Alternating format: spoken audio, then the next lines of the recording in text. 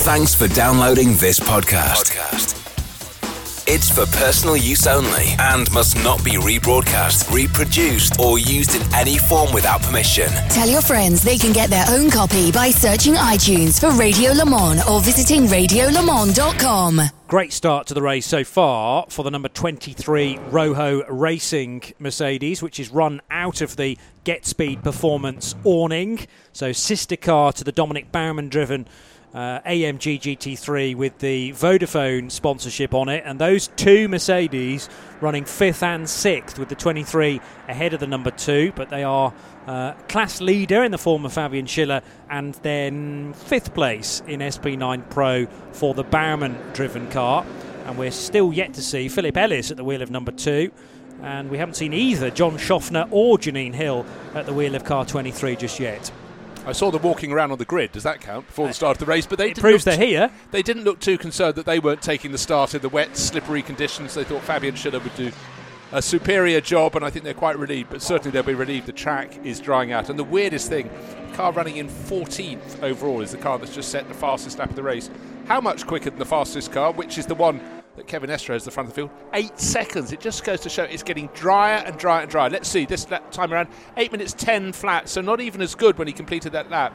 Kevin Estre, Kevin did have traffic at the end of that lap in the Manthey Racing Porsche, and I dare say at various points in between, but his advantage last time was nigh on 40 seconds over Patrick Hassenheimer in the second place, number 6 Black Falcon Team Auto Arena Mercedes. Still waiting for that to complete the lap, and looks like he's lapping at a very similar pace for some of the lap to the race-leading Porsche, but the middle sectors lost about half a dozen seconds. So the gap's going to be going closer towards 45 seconds this time around. Waiting to see as that number 6 Mercedes roars its way across the line. The gap, I can define it for you. It's going to be more than 44.3 seconds. So another 4 seconds to the good for the race leader, Kevin Estre. But again, it's about where you find the traffic, and no pressure from behind because Steve Jans, holding down 3rd place, is dropping away a little bit. Let's see what his lap time is going to be this time around. I think he'll have probably shared about another 6 seconds, which won't be good news. Will be good news for Patrick Hassenheimer. Will be good news for Pierre Caffer, because Caffer's in 4th, chasing after Steve Jans. But Jans, for now, hanging on in 3rd. Now, the first batch of cars earlier on in the race that pitted were kind of on lap 6, where we had the 32 in, and if that's doing an 8-lap stint, then that's fine till the end of lap 14. We've just started lap 13 for the Car Collection Motorsport Pierre Caffer and Frank Stippler car, so presumably when that car pits, Stippler will take it over and therefore do the remaining half distance, because yes, we will have ticked over past the hour of 2 o'clock locally and therefore past the half distance marker. It's about the same gap between Patrick Hassenheimer's Mercedes in 2nd and now Steve Jans in his 3rd placed Audi, 43.3 seconds as opposed to 44.3, the gap from 1st to 2nd. So fairly equally distant places now for the first 3. Does that mean that Jans is steadily falling back into the clutches of Pierre Caffer? He lost 15 seconds on Patrick Hassenheimer, and more importantly 10 seconds to chasing Caffer. Caffer? I always called him Caffer. 24 seconds down. Do the maths. It's not looking good for Jans. I still reckon he might get to the end of his stint in 3rd place overall, but certainly the 32 Audi from Car Collection Motorsport, red and black, or red and very dark grey, getting closer and closer all the time. And Jans has no answers. He starts this lap. He's already losing time to the Hassenheimer Mercedes that really is home and hosed in front of him by 40 odd seconds. The slight bit of good news as far as Steve Jans is concerned is that Caffer will be due in a lap before the 5 Audi. So yeah, at the end of lap 14, as I say, and then the 911 Porsche, the number 6 Mercedes, and number 5 Audi should be able to push on to lap 15, particularly as it's still a little bit damp out there, so they won't be burning quite as much fuel as if it was completely dry. But the Grand Prix track, I think you're struggling to find any bit of wet asphalt now. It has managed to dry up nicely with cars running regularly offline to put laps on slower traffic. And wasting no time at all, Fabian Schiller still fighting the car a little bit as he crosses the bridge and heads on to Hatton back, where it is single file stuff. And again, the familiar sight of slower cars on this twisty, sinuous section, just ducking behind one of the V4 BMWs, and then at the very last moment, jinking offline and past that car. And great professional, mature driving here from Fabian Schiller, who's still pretty early on in his Nürburgring Nordschleife career. Yeah, some onboard shots that Johnny was just describing there. The thing about it, you have to be patient. You could have hustled and bustled, would have upset the driver in front of him in the BMW, and might have then gone off the line. So better to lose a tenth of a second, come off the power a little bit, just be sure the gap is there as you twist through the wonderful Hatzenbach sweepers and then work your way to Hocheichen. Got a car limping in, looks like front right puncture. Absolutely so, one of the BMWs. Let's just ID the number. Of course, they won't show it to us for a second. Oh, he's almost got to the end. He's in that final chicane, but going at very abated speed. 191. Wending its way in. I wouldn't say home. It's not home. It's just got back to the pits, but at really, really reduced pace. Everyone's avoided him, so well done, all concerned there. Now, that is a proper GT4 spec BMW, the M4 from Valkenhorst Motorsport, carrying a very similar paint scheme as the 36 does from the same team. So Valkenhorst, yes, here with 3 SP9 BMWs, but I reckon they've actually got 5 cars here in total. The SP10 car that is pitting now with a puncture, and they've got a Cup 5 240i BMW as well, down in 124th position. That car has made its way back to the pits, thankfully. And 191 was 5th in class. SP10 is being led by, bear with me, the number 162 Black Falcon Team Identica Mercedes, which is the number 162 car that was having a dice early on with Knuffy in the SP8T division, but 162 has now established itself as the front runner in SP10 and is up to 20th position overall.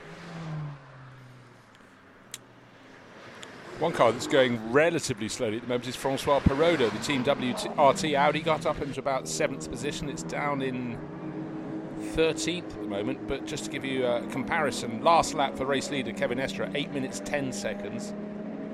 And for Perrodo, 8 minutes 47, 37 seconds slower. That said, he was catching the car in front of him, in fact, and has passed him.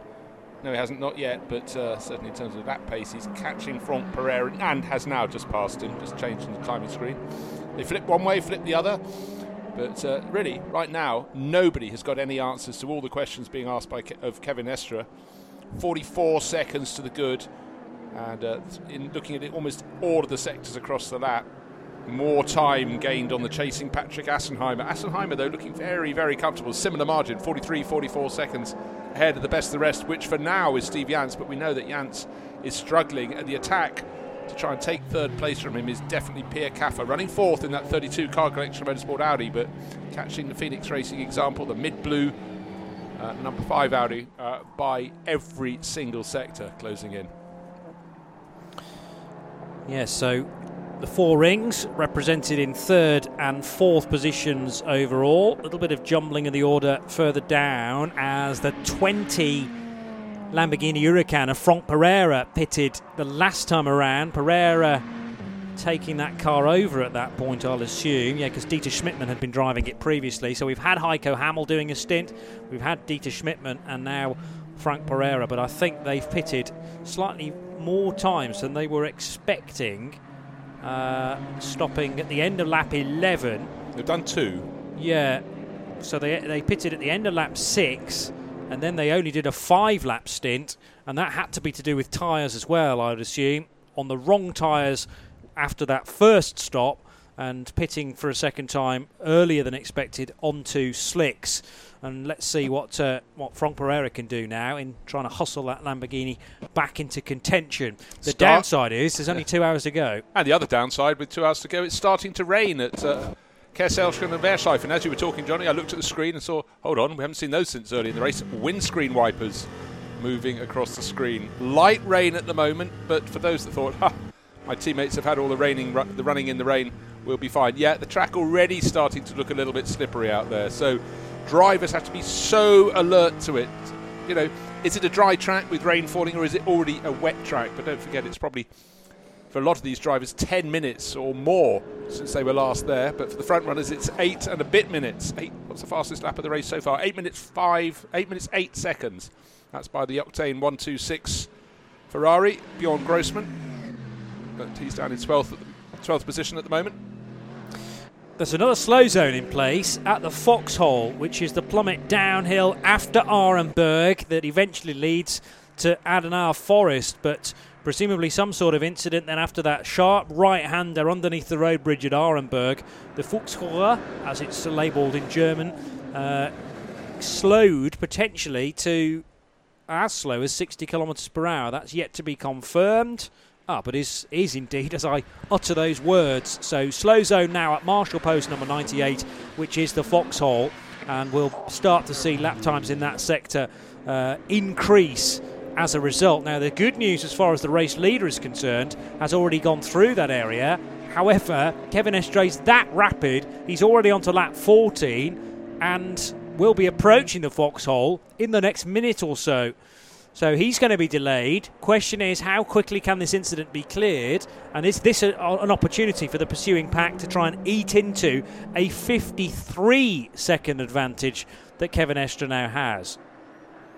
Yes, and in fact, as you were saying that, it started off with the code 60 being triggered at Marshall's Post 98. It moved forward 2 positions to Marshall's Post 96. They want to get them down to speed sooner, and again, just a reiteration, that's not even halfway around the lap. And Marshall Post 96 and 98 shows how many posts there are around this amazing circuit. All drivers know what to do.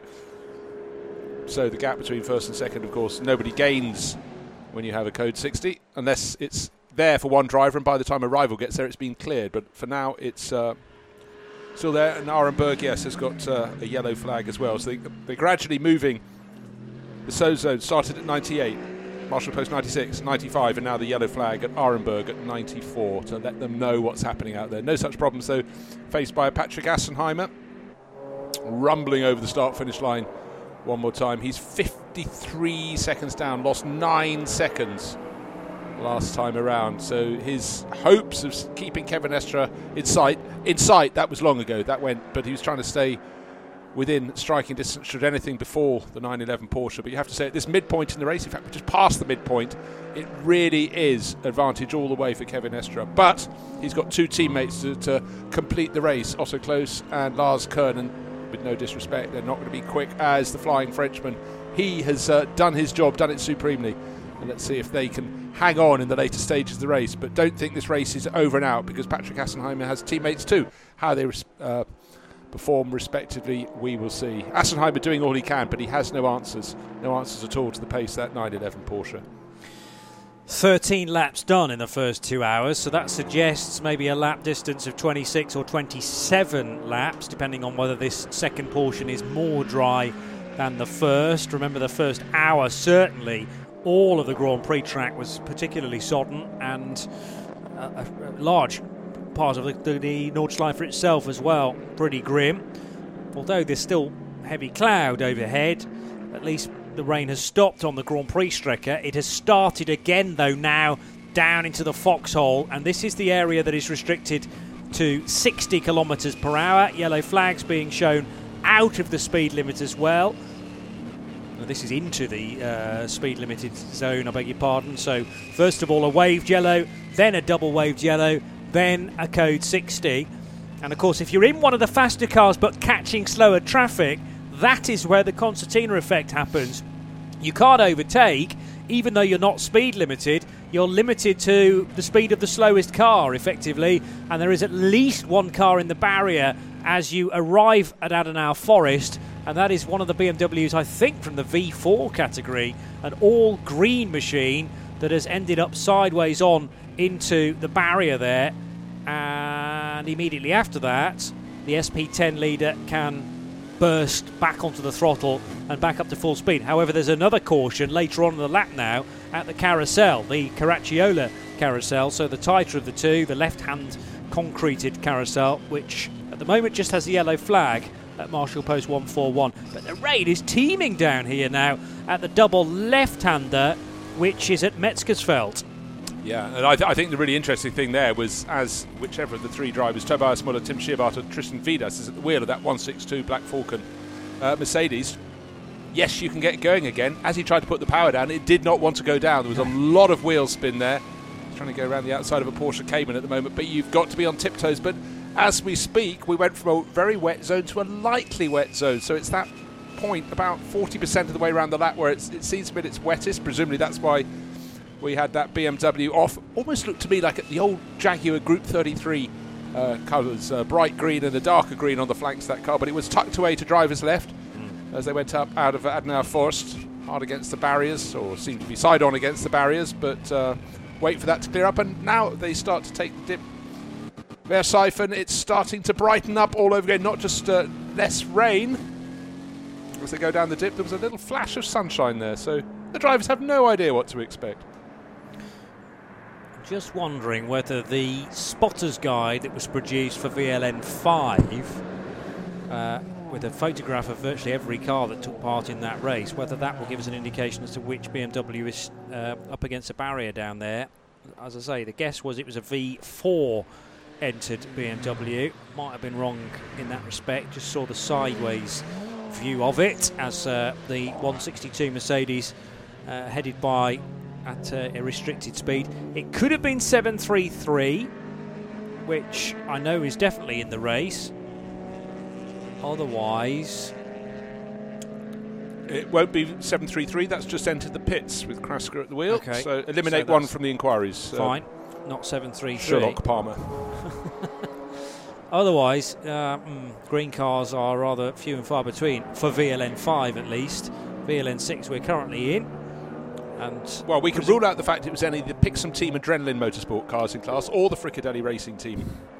Number one, presumes. Sort of, but then again, the 650 is a Pixum Team Adrenaline car, and that's painted gold this weekend. So that's assuming that all Pixum Team Adrenaline cars are orange and blue.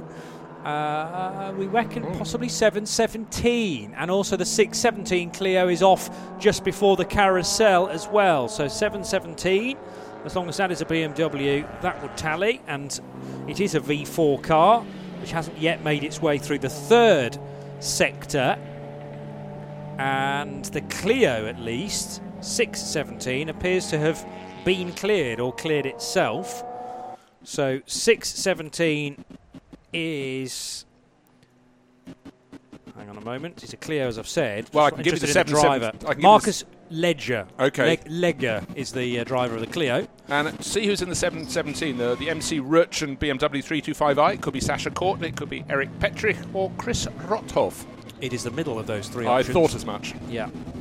So Petrich, I'm afraid, looking like it might be a retirement, depending on how hard he connected with that barrier. There was an intervention vehicle on the scene, but I remember during the Nürburgring 24 hours, there was a car in that sort of vicinity that ended up the wrong side of the Armco barrier on its roof in that sort of no man's land between racetrack and spectator area. A frightening moment where actually the Armco barrier formed itself as a ramp because it bent back on the struts and just chucked this car up in the air. We never did get to see exactly how it had ended up there, but a dramatic moment where it ended up on the roof, on the grass, and thankfully, driver involved was okay. Very interesting. During the sequence, we've got a little rolling display at the bottom of a timing screen, and it's just how they've been moving that slow zone, how they've been increasing it as they want to be doubly sure, and they've been advancing it or sort of bringing it closer to the start of the lap. And there was another one, another wave flag at Arenberg. Situations, again, these drivers would have started their previous lap in bone-dry conditions. They'd have got round a third of the way into the lap, approached Arenberg, the rain started falling, and as we've seen with the clear-up operation, by the time they get to somewhere like Exmüller, it seems to have dried out a fair bit. So it's a sequence of, well, it looks on a regular circuit map as though it's about 6 turns, but we know in Nürburgring Nordschleife terms that's probably about 34 turns because they come thick and fast, and the gradient up and down they go, particularly rising through Adenauer Forst.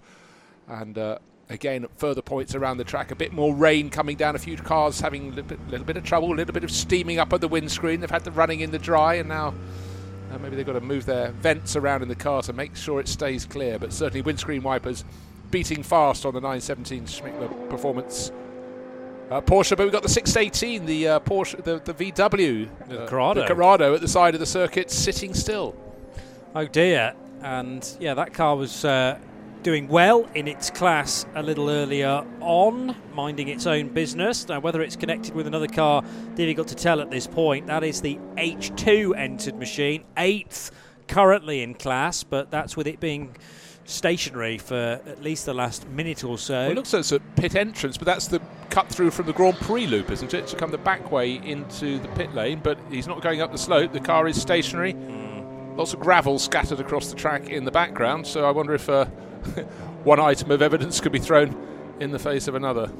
Jürgen Freiberg, the only driver nabled against that car, so a busy afternoon for him, but he may only get to just beyond half distance, I'm afraid, as the race leader is nearing the end of the lap, or at least I hope he is. Kevin Estre due across the line now, and also expecting Patrick Assenheimer. In fact, Assenheimer coming towards the end now of... Now, Assenheimer's ahead. Assenheimer is ahead on the road of Kevin Estre. That's the reason why I was sounding slightly perplexed, expecting Estre to appear at the end of Sector 4, which he has not done. Now, has he been delayed with either of those two incidents? It took Assenheimer 5 minutes and 2 seconds. This will be the end of lap 14. OK, while you're looking, Assenheimer dives into the pits. In the previous sector, Assenheimer took 15 seconds out of Kevin Estre, but then he completed Sector 4, is now in the pits. And no sign of the Manthey Racing Porsche that was just sitting on it. Just remember, the advantage was 53 seconds at the last timing interval. But... This is a lap earlier than I was expecting for Assenheimer, because that's only a 7-lap stint, although he did 7 to start with. And maybe everyone's working out, well, it's going to be a shorter distance of race anyway because of the early rain. But Kevin Estre has gone missing on lap 14, somewhere in the longest sector on the track. And the Phoenix Racing, Steve Yant's driven Audi, will be the next car through. And presumably will take the lead of the race if he doesn't dive into the pits. So a temporary state as it may be, picking his way through some GT4 class runners around the outside of a Porsche chicane, and he goes into that final sort of left-right sweep, and then you get into the chicane. There's a Honda Civic in his view, but that gets out of the way. And is he diving to the pits? Yes. Yes, he is as well. So into the pit lane, tucked in behind a BMW M6, but a lap ahead. So where is Kevin Estre? That 911 Porsche had it all under control. Whatever the conditions, from wet to dry, seemed to be the master of those conditions. And now Estre, well, the first three are in the pits. That's Manuel Metzger's taken over from Patrick Assenheimer in the Black Falcon Mercedes. Steve Jans, will he be handing it over or doing another stint for the Phoenix Racing Audi? We'll let you know on that in a second. The Car Collection Motorsport Audi is now up into third place. The Manthey Racing car falling down the order has not been spotted at the end of the fourth sector. So now frantically searching for that car on trackers and on tickers, and the car appears to be stranded at Klostertal, which is the run up the hill towards Caracciolo Carousel. And does that indicate that the car therefore has ground to a halt, or has it come into contact with another machine? We talk about how readily Kevin Estre can slice his way through traffic, but there are often diminishing returns. Well, also diminishing returns when you've suddenly had a return of rain, a flurry of rain. Maybe he or it might have been another driver trying to keep out of the way, lost it on the wet circuit, or maybe got a bit twitchy. But come what may, suddenly we've got Audi, no wins yet this year. They're second and third, and let's see what they can do. But Manuel Metzger still in the pits, but he's going to head out in that number 7 Mercedes. He had an advantage of 1 minute 6 seconds over the Phoenix Racing Audi, but let's see how that shapes out. But suddenly the car that was sitting pretty, in fairness, Otto Klose and Lars Kernan, nowhere near going to match the pace of Kevin Estre, but they were the two teammates waiting to take over that 911 Manthey Racing Porsche. They will not get to do so on the signs that we're seeing at the moment. No reports the car getting back to the pits, but a report that it might have gone off at Klostertal. Well, a very eagle-eyed Stephen Rabe, and his tweet being retweeted by many as well, so thank you for your correspondence with this. The 162 car went past the scene, and the Grello car appeared to be either parked or clattered into the barrier, but it's almost as if Kevin Estre has picked that location because it's an Armco barrier overlap so that it can therefore be recovered safely. But that suggests to me, what was that timed at? 1 hour and 53 minutes to go in the race, so that was just 6 or 7 minutes ago. That suggests to me he's out. That is a brilliant spot. Yes, you don't reverse your car away. I mean, very wisely he's done so, because of course it's protected from behind by the Armco barrier. But that car has been tied to the side of the circuit. And has Johnny finally got an answer of the green car? Well, we detected that from, we did, from the tracker anyway, but that's a significant clonk of the Armco barrier at Adenauer Forest for 7:17, because the bonnet entirely off that car, with huge damage on the front left corner as well for Eric. I've forgotten his surname now, but we said that it was the middle of the three options that you gave me earlier on. Yes, can get there. 7:17. Eric Petrich for MC Rutgen in his BMW 325i. So a point of high drama here as we tick past the halfway point in VLN 6. And all of a sudden, I said those Audis were queuing up for potential podium finishes. Frank Stippler may yet get the chance to stand on two different steps of the podium at the end of this. Indeed he could, because he started the Phoenix Racing Audi. That's car number 5. That's just changed over from Steve Yance to the third driver, Vincent Kolb, and the driver chasing it is the driver who started the number 5, because Frank Stippler has taken over from Pierre Caffer, only 6 and a bit seconds down now in the Car Collection Motorsport Audi. So he's going to harry his own teammates and probably wave as he drives past, and he will be driving past because he is a lot quicker at the moment than Vincent Kolb. As Kolb starts to get up to speed, they'll be together on the track very soon indeed. So will that blue number 5 Audi stay in second place overall? But out front it's the number 6 Black Falcon Mercedes. Manuel Metzger's just taken that over. Cars coming in and out of the pits. Number 23 Mercedes coming out. That should be in now what's his 4th place overall. Janine Hill has just taken over, and John Schaffner will do the final stint. So the British driver will hand over to the American, building on all the work by Fabian Schiller, their German teammate, who started from the outside of the front row. But really the story of the race is the fact the 911 Porsche, brilliant opening sequence of corners, fantastic fright. Frank Stippler being challenged and passed by Kevin Estre. Kevin had done all the spade work and has now parked up just past the 2-hour mark in this 4-hour race. And heartbreak for him, because he, as Johnny pointed out, was so keen to avenge the fact that he lost victory in the Nürburgring 24 hours, was really pushing so hard and in very tricky conditions early on. He took all the risks. He was looking to reap all the rewards, but right now he would just be a very frustrated individual. We can't tell you why the car pulled to the side of the circuit, but the angle at which it was parked, and it very much was parked, not just abandoned, suggests that he was able to get, with the help of marshals, to tuck that car away. But something untoward clearly has occurred, and for Manthey Racing, so much success in VLN, it's not going to be theirs this weekend. One or two suggestions again on Twitter, and thank you for these, to at RSL_studio. You can stick in at Blackpool Johnny as well, which will draw my attention even more quickly to tweets. Right Turn Lover, as eagle-eyed as ever, the ticker reporting all the latest news from around the track during VLN 6, reporting that the 911 actually hit the barrier at Mutkurve. And Right Turn Lover asks the question, too much courage perhaps in the wet weather conditions? Now, not sure whether it was raining at Mutkurve at the time, but certainly we knew it was at Adenauer Forest and round towards Metzgersfeld. Mutkurve, yes, is the run up the hill, that difficult left-hander where I'm pretty sure that's where there was a huge shunt in one of the World TCR races earlier on in the year when they were supporting the Nürburgring 24 hours, and one car lifted several feet up into the air after slamming into the barrier on the right-hand side. So very easily Kevin Estre could have caught a bit of standing water, understeered off into the barrier, and then eventually brought the car to a halt at Klostertal where it's been parked. Well, there's a little bit of synchronicity. The screen grab we saw with the Grello Porsche parked at the side of the circuit was from the 162 Black Falcon Mercedes, and that same car we're just riding on board, windscreen wipers going, track completely wet. We've just passed the same point. You can see the roof of the yellow and green Porsche parked on driver's left, and if it wasn't wet the lap he went off, which it was, it's now fully wet. But you had to say that Kevin Estre was under no pressure of attack from behind. I'm just about to interrupt myself. Hold on. because the number 4 Porsche has just gone charging past. That's Philip Ellis.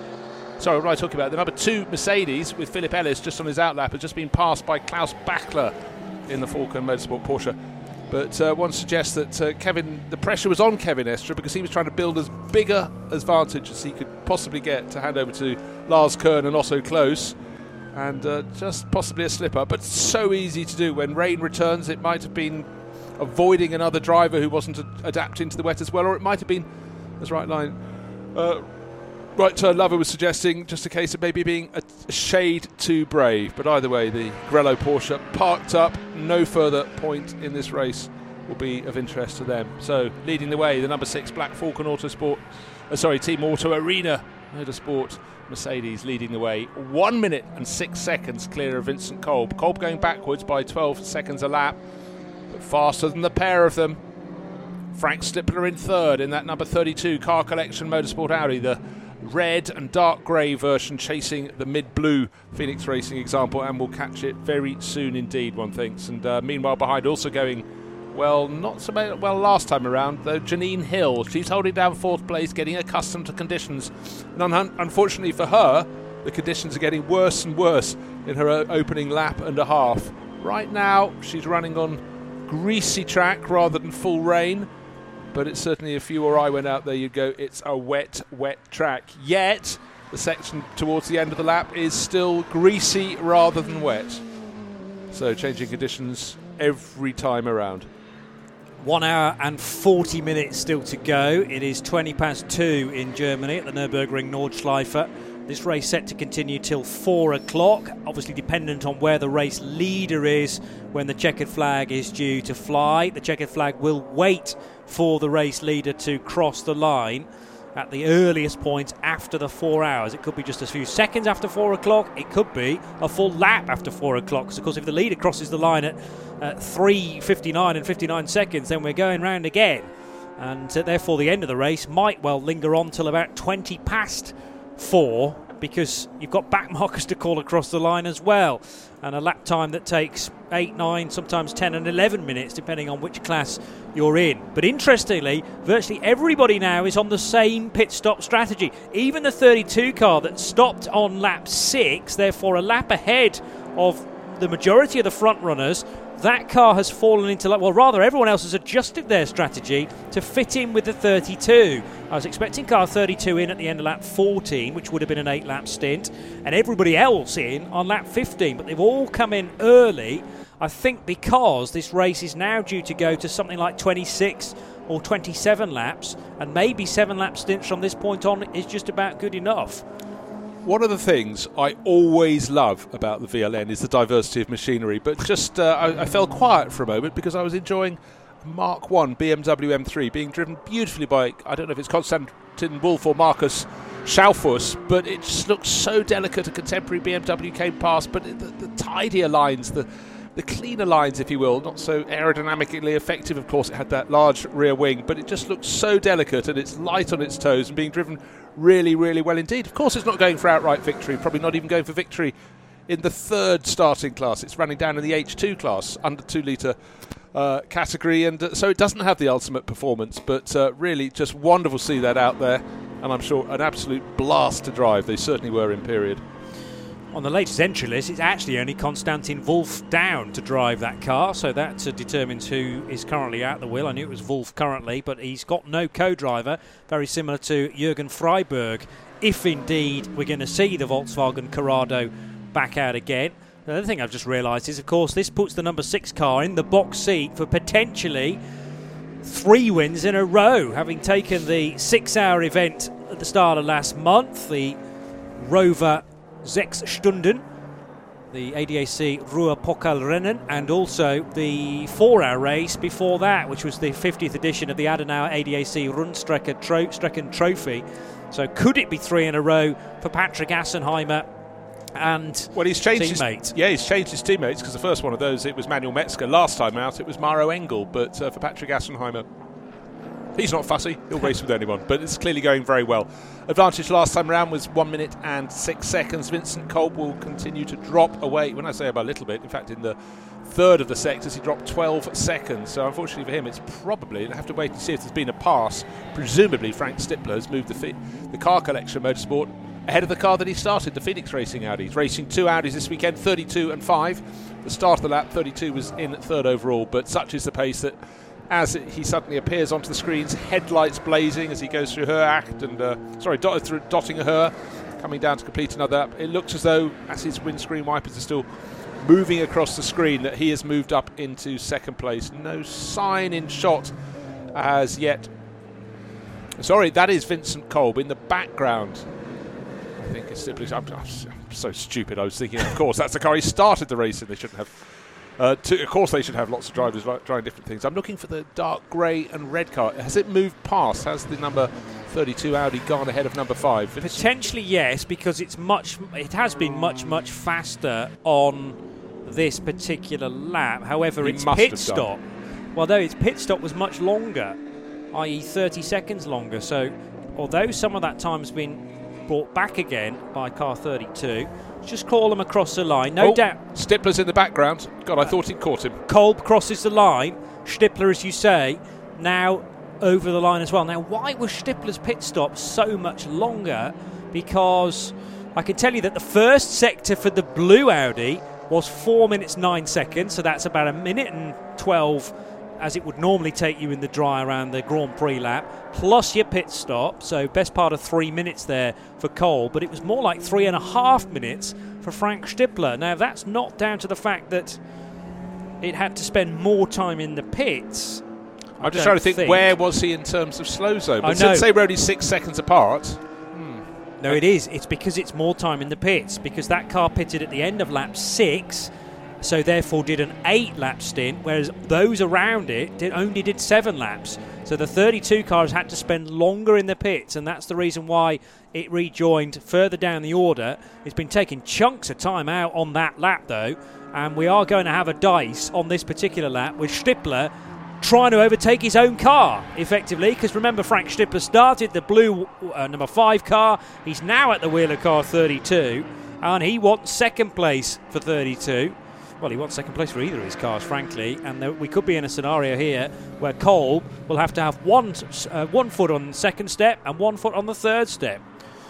Could be intriguing, like a game of Twister. It certainly works for a taller driver, not so much for a shorter individual, but Stippler ripping great chunks out of time from Kolb. But as you would expect, Stippler, a pro driver for so many years, just super quick in whatever he chooses to drive, and also just a mighty racer of historic cars too.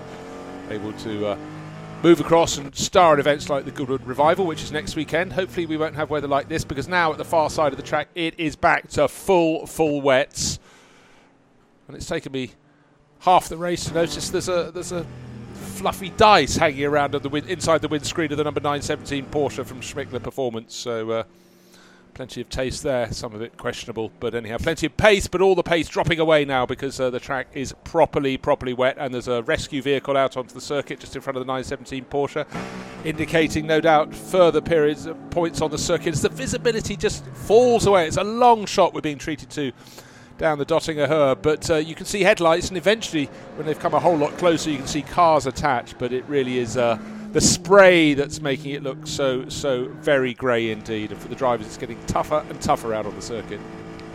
Ivan Jacoma choosing to have the fluffy dice then in the cockpit in the yellow and black liveried 917 Porsche from Schmickler Performance. That car second in Cup 3, and trying to hunt down ultimately the 979 entry, which had a really good getaway. These two cars dicing in the early stages, but now Nico Menzel, having taken over the 979 car, really establishing that car as the class leader. There was certainly a slow BMW V-Class car, I would have said, working its way onto the Dottinger Höhe, and it was going at such a slow speed that there was an intervention vehicle sort of shielding it from all that racing traffic. So at the very least, white flags being flown, but you can still overtake with a white flag out, and not really too much of a hint of anyone backing off the pace. Well, you can't overtake with a yellow flag out, and there's a slow zone with yellow flags at Brunchen, so 3/4 of the way around the lap.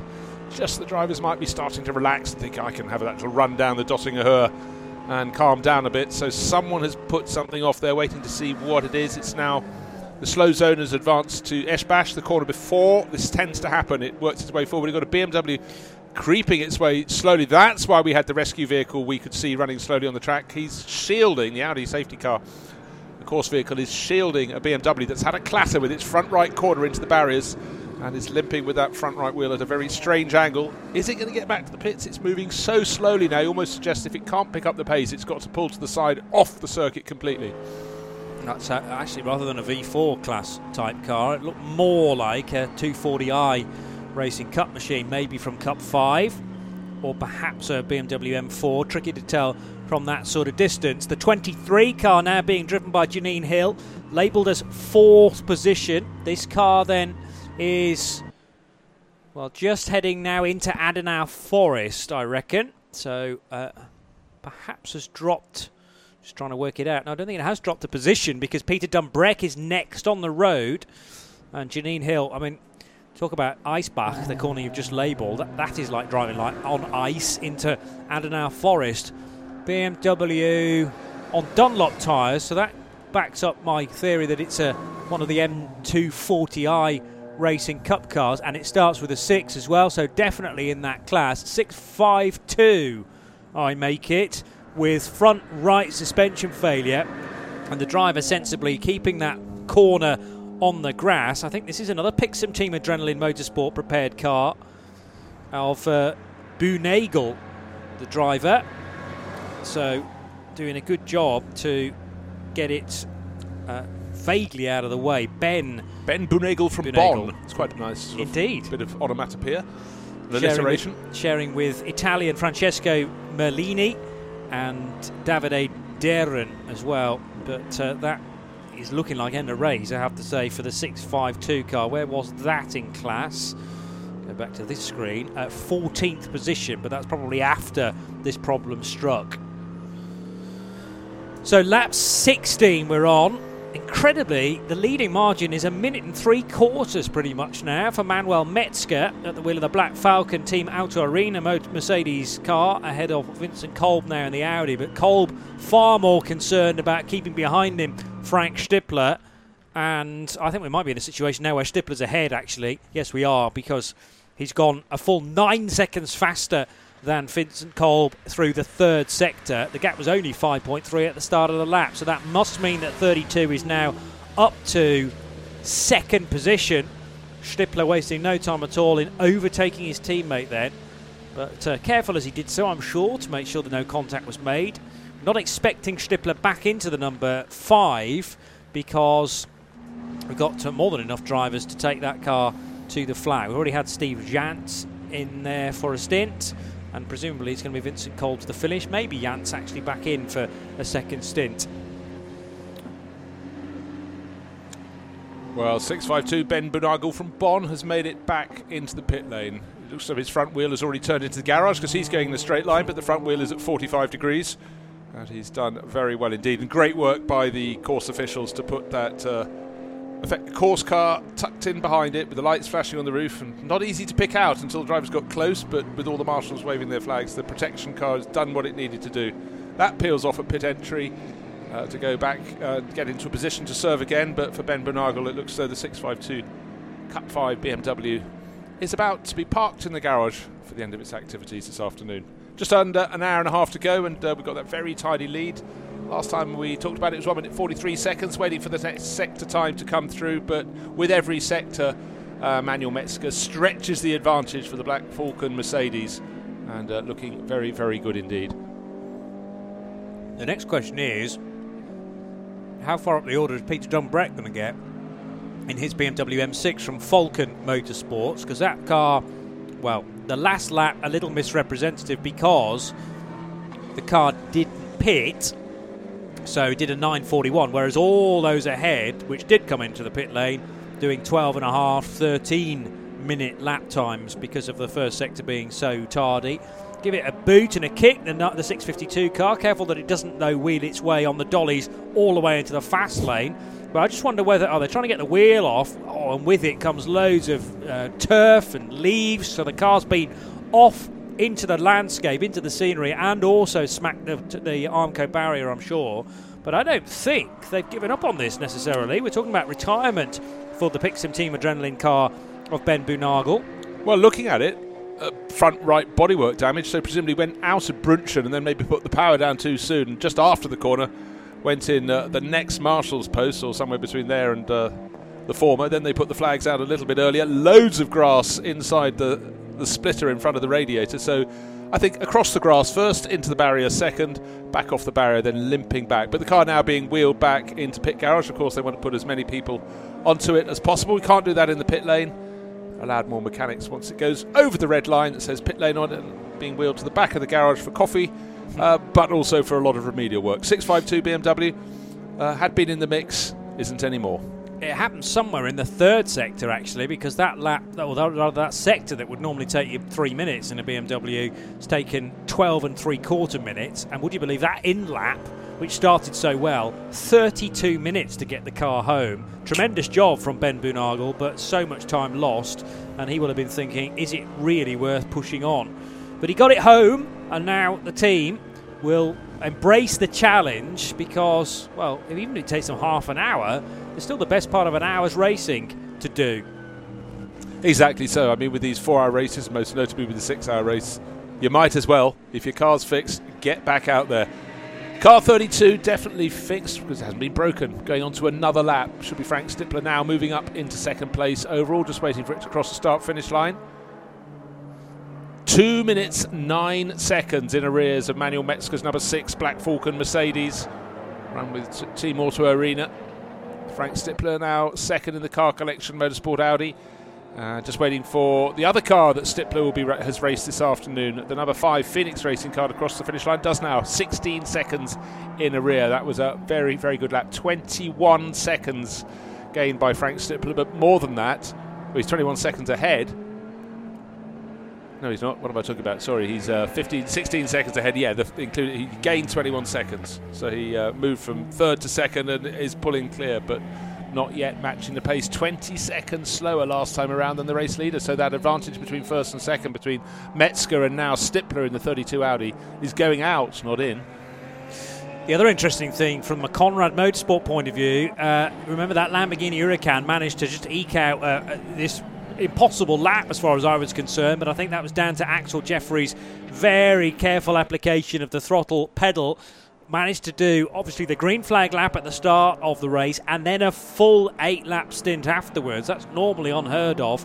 Michele Di Martino has taken that car over now from the Zimbabwean, and car 7 second in Pro-Am, basically hunting down the Get Speed Performance Mercedes. Now the gap's probably a bit too large, just depending on Janine Hill's speed, and then John Schaffner, who we are assuming will do the final stint in that car. But Michele Di Martino no slouch, and Michele will be pushing on as hard as possible to try and reel in the class leader, SP9 Pro-Am. There are separate points on offer for SP9 Pro cars from SP9 Pro-Am and SP9 Am as well, although not sure actually how many cars are in the latter class. 1, 2, 3 cars I've got in this month's race for SP9 Am. It has been the situation before where we've only had 1 car in that class, so pleased to see that there are a few more points on offer. 16 laps now completed for Manuel Metzger, and as Bruce has said, it's over a 2-minute lead now for that particular car. This is, if it stays like that, easily going to be the biggest winning margin of the year. Quite so, but always there are buts in VLN races. This isn't a car heading for outright victory, but the Falcon Motorsport BMW is making its way up the order. Just went up into 5th place overall fairly recently. But Peter Dumbreck, I mean, these are conditions that anyone who's born and lived in their younger years in Scotland are used to. Wet turning to dry, turning to wet again, and certainly the Scot. 4th in the Pro class. He's behind the Janine Hill's Pro-Am.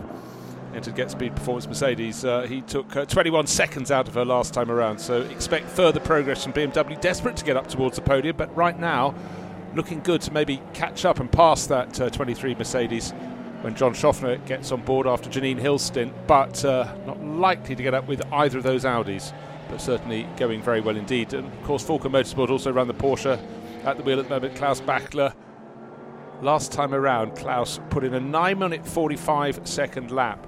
The next quickest driver was 9 minutes 52, which is Philip Ellis, but a lot of the cars in front of them were 20 seconds a lap slower. Just bear that in mind. Certain drivers at the moment really... It's the case, if you've got a well-balanced lineup, you look at Klaus Bachler and his teammate Martin Ragginger, it's not as though you take one out and the other one's not going to be on the ballpark, where for a lot of the runners they've got Pro-Am lineups, and so it's going to fall away when it's in the hand of the AM. But when you've got two pros, that means even if they're not shining in the first half of the race, they are going to be really, really strong come the end, or have the potential to do so with two pro drivers, and certainly that's the case in both of the Falcon Motorsports car. Peter Dumbreck sharing the BMW with Alex Imperatori, and likewise Klaus Bachler sharing Falcon Motorsports Porsche with Martin Ragginger. They're 5th and 7th at the moment, but I'm sure they're going to go forward. Just back to the point about winning margins, the largest so far this year, 1 minute and 7 seconds, 107.411 to be exact. That was after 24 laps of VLN 3, and the closest margin, VLN 4, after 4 hours and 24 laps, just 2.023 of a second. And the 6-hour race, the top two were divided by nearly 36 seconds. But the longest race so far, by virtually being 6 hours, was the 40-lap VLN 5, but we've had a couple of 24-lap encounters as well since then. Still the possibility, I reckon, of going slightly longer than that, bearing in mind we did 13 laps after 2 hours. So could we get to 26? That was before this second bout of rain hit, though, and things were notably going in one direction, i.e. getting drier and drier, but very tricky now in the lower part of the circuit, I would say. That plunge downhill out of Arenberg into the foxhole, and that are now forced as you re-emerge as the parting in the trees gets larger, and that area is very greasy indeed. And even if the rain does stop, the track might be frustratingly still wet, because obviously the overhanging trees makes it more difficult to dry up. So Manuel Metzger nursing, not the appropriate word really, this huge lead, 2 minutes and 8.9 seconds the gap for the number 6 Mercedes, backed by Auto Arena, winner of the last 2 VLN races and on course for a third victory on the bounce. Leading from the number 32 Audi of Pierre Caffer and Frank Stippler, that's car number 32. Stippler's also done a double stint in the number 5 Audi, which is third, currently in the hands of Vincent Kolb. Steve Yance has had a stint at the wheel of that car as well. So Mercedes, Audi looking like the order at the moment, and it seems unlikely we're going to get a change in amongst the top 3. I still think that there may be the opportunity for BMW to squeeze into the top 4, because Peter Dumbreck's SP9 Pro car is lapping more quickly than Janine Hill's SP9 Pro-Am Mercedes, and Janine's priority is to stay ahead of Michele Di Martino's Lamborghini, because they're fighting for a class win. You know, that said, around the course of this lap, first sector goes to Hill, second to Dumbreck, third to Hill, so it's not an absolute given. But wind it up over a whole lap, there are certain parts where Janine's very, very good, and towards the end of the lap was where Peter Dumbreck seemed to find a whole lot of time. But again, it's constantly changing weather conditions. You can't judge any lap in this race like any one before or after it. Windscreen wipers at the far side of the circuit have to be used. Even on the run back towards the end of the lap, it's wet here again. It started to stop raining. We thought it might start to dry out, but not a bit of it. So that last sweeper up to the Brems curve, hard on the brakes for the chicane, and a lot of them having to end up very deep into the corner. They can't find the traction they're looking for, and then they turn from right to left and put the power down for the start-finish straight. But again, we get back to cars kicking up a whole lot of spray. Lap times, quite simply, all over the place. Some drivers 15, 20 seconds slower than they were the lap before. It's inconsistent because conditions changing absolutely all the time. But let's wave the flag for now. For the top car in Pro-Am, Janine Hill will hand over to longtime teammate John Schaffner, to the American racer. But Fabian Schiller did that brilliant opening stint. They're 4th overall. Di Martino is 6th overall. He's 2nd in the Pro-Am class. Michele Di Martino in the Conrad Motorsport Lamborghini chipping away at Janine Hill, but at the moment he's having to play second fiddle. 3rd in class is car 35, one of the many Walkenhorst Motorsport BMW M6s. That's Rudy Adams, who's at the wheel, Jorn Schmidt-Start and Jordan Tresson, the French racer. They're third in SP9 Pro-Am, 10th overall. But the race seesawing this way and that, but with the race leading number 6 Mercedes so far clear. It was 2 minutes 9 seconds clear last time around. I'm waiting for Frank Stippler to follow Manuel Metzger over the start-finish line and see if the advantage has gone in or out. And looking at the lap intervals, it's definitely going out. So it's going to be closer to 2.5 minutes, one would suggest, between first and second. And that is a huge, huge lead by VLN standards. Let's give you a rundown of one or two class leaders as well. The SP7 division is led by another Kolb. So that can't be Vincent because he's already at the wheel of the number 5 machine. So that's Patrick Kolb, who drives the number 80 Uber Motorsport Porsche 911, which is in the overall standings in 12th position. Cup 3 is led by Nico Menzel for Mullner Motorsport. That's the Cayman class. And 13th overall for car 979. The Mullner Motorsport car sort of checked out from everybody else. Car in the barrier at Adenauer Forst, I think. Well, there had been slows at Klostertal. Yeah, okay. Slow zone at Klostertal. Cars on either side of the circuit there. Then, riding with Janine Hill, the circuit opens up for them again to a really, really wet patch just beyond. And perhaps it was wet before the corner at Klostertal. And don't forget, who was it who put the nose of the BMW in? It was that car 717, wasn't it? Yes. It was Eric Petrich, I think it was. Yeah.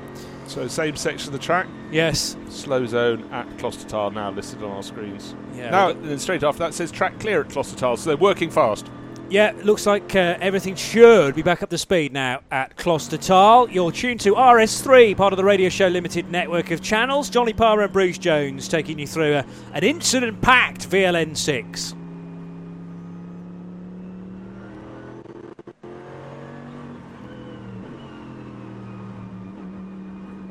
So into the Kleiner carousel goes Janine Hill, just gingerly mossling that car into the left-hander.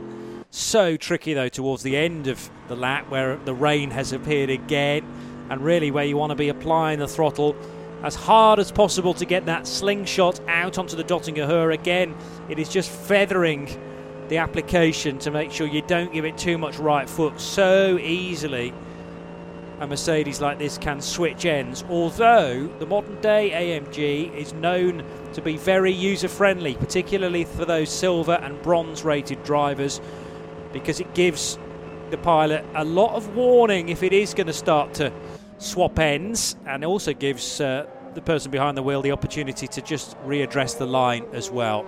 So this is RS3, part of the Radio Show Limited network of channels. Car number 5, the Audi, is in for its latest stop.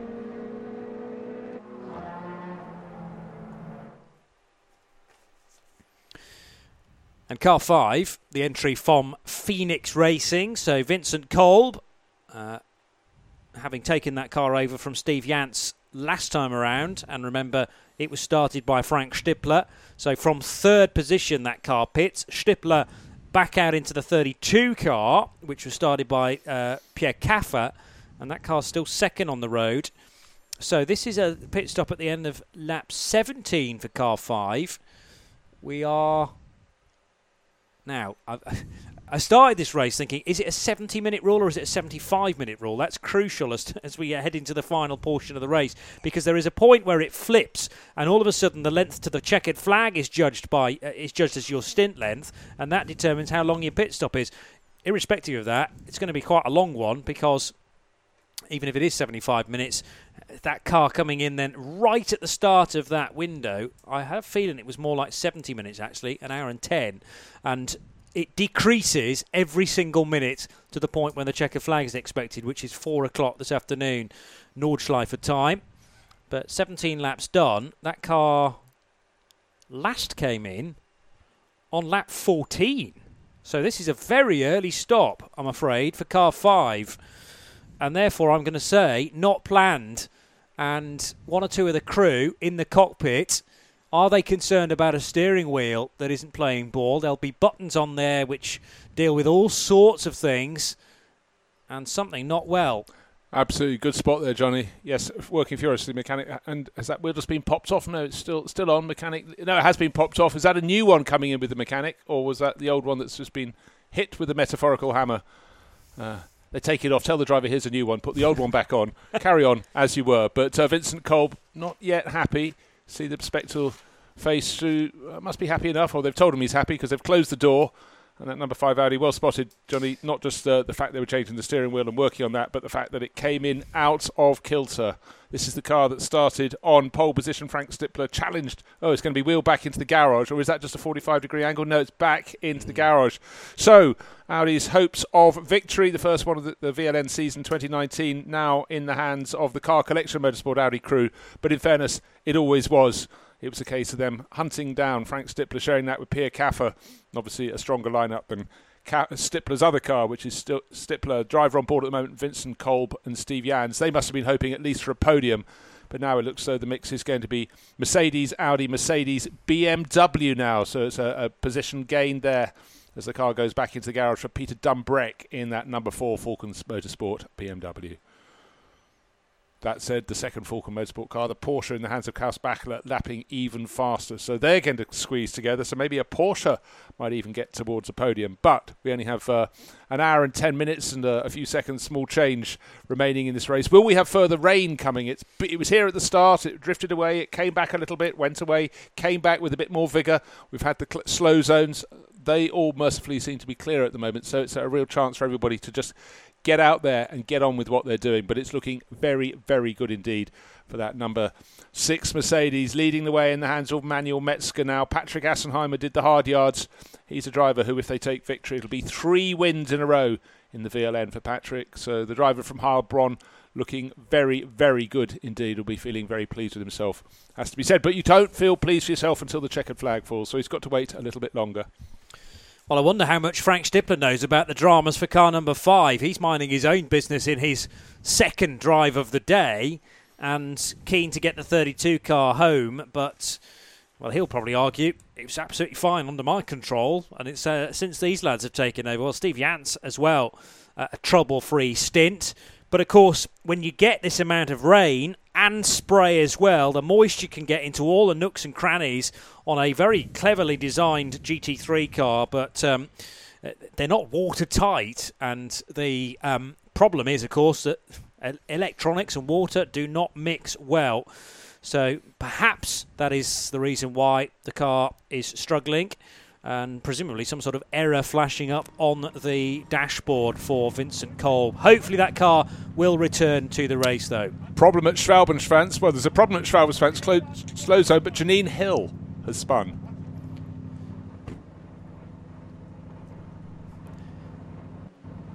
Drama for the 23 car, which is now smoking. The number 5 machine was also being tended to in the pits and in the garage. So Phoenix Racing number 5 shakes of the head from Vincent Kolb. This was the car that was third on the road and is now half in and half out. But yes, in the wet weather conditions. And was this already an area that had intervention vehicles out on track? It's difficult to tell. Well, we've got another problem at Schwedenkreuz as well. So a third of the way around the lap, and then the one we were looking at, Schwalbenschwanz, which is, 90% of the way around the lap, just before we get onto that long run through her to Dottinger to the end of the lap. But Janine Hill, who is in 4th position overall, being hunted down by Peter Dumbreck. So Dumbreck could gain 2 positions for the Falcon Motorsport Mercedes in short order, with the number 5 Audi still in the pits in 3rd place. Janine Hill in the 23 Mercedes facing backwards at the side of the circuit. So surely the Scot, Peter Dumbreck, will move that BMW up into 3rd. And he's being chased and caught at all instances by the sister car, the Porsche from Falcon Motorsports, with Klaus Bachler. It's all changing all of a sudden. And Falcon, the start of their race did not go too well at all, because I had them pitting, I think, just 2 laps apart. Certainly the number 4 car came in at the end of lap 9. No, it's slightly more than 2 laps apart. At the end of lap 9, and then just 4 laps later at the end of lap 14. And that was, I think, Falcon blinking a little bit too early as per tyre choice. Eventually, the number 4 Porsche was put onto the right tyres, And there's no question about Klaus Bachler's speed when he's in the mood and has a target, a clear target, which is at the moment the back of Peter Dumbreck's BMW, his teammate. Volkan, remember, running two very different motor racing cars because their job is really to show that Volkan tyres work on both a BMW front engine and a Porsche very much rear engine. And think about the weight dispersal across the two axles as well, and the fact that tyres can work on, well, both cars. We've seen race winners in the past few years, most recently the Porsche of Bachler and Ragginger, and in fact they won this corresponding meeting in 2018. Don't expect any lap time improvements. We're now back to as wet as it's been in any point in the race. The number 6 Black Falcon Mercedes leading the way by, well, 2 and a bit minutes, but as it goes around, you could see every time the wheels are turned, the front wheels, the water pouring out off the car. If anybody was still out there on slicks, they're in trouble. But the big problem for Janine Hill, facing backwards, the car's been pulled out of the gravel now, but now needs to be pulled off the grass. We heard her switch the engine off at one point, but that car will be plummeting down the order. Still listed in 4th place overall, but any moment now the Falcon Motorsport, BMW and Porsche will go past, and indeed probably her sister car, the other Get Speed Performance Mercedes with Phil Ellis at the wheel, will usurp. And for John Schaffner, it looks like he's not going to get a race at all. And this is the car that started from the outside of the front row, still listed as 4th, but for Janine Hill, that little slip up, she's being recovered and their race is being squandered. That's all happening at Schwedenkreuz, by the way, with thanks to Time Certain Clock and Right Turn Lover again. There's also been a drama in that same area for car 36, which is the third of the 3 Volkenhorst Motorsport BMW. So 36 initially labelled as moving again. So it stopped at Klostertal, then it moved and then became stationary, at Schwalbenschwanz. So that's completely the other side of the track.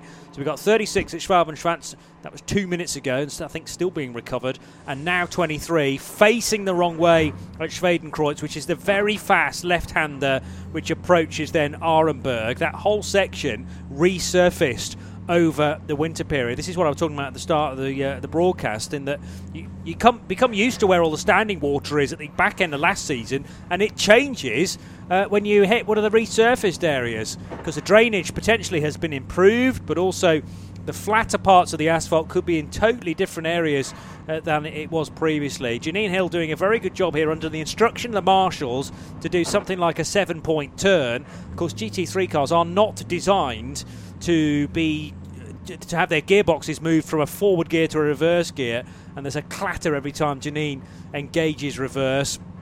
I think she's keen to get back involved, though. Well, she certainly is. I said John Schaffner wouldn't get a race. He probably will, because maybe we haven't seen the back of the car. It looks as though that might have been against the barriers. Maybe it was just in the gravel, but she's having to work so hard. These cars aren't made, you say, to be driven, swapping between forward and reverse gear, but to be driven at low speeds. No. So turning that front wheel, she's had to get the car through effectively 180 degrees, but it has taken many bites to cherry. She's still not released by the marshals onto the circuit proper, but she's at least got it pointing towards the correct direction. We'll see what the damage is when she brings it back to the pits, but don't forget a lot of people being caught out by just how hard the rain came down when it came back, and it's wetter than it has been at any point. And number 36 BMW actually being wheeled back between the barriers, a gap in the barriers, a broken gap in the barriers. That one looks like it's going to be out of the race unless they want to recover it from the infield, but it's not the only car that's been pulled in there by the looks of things.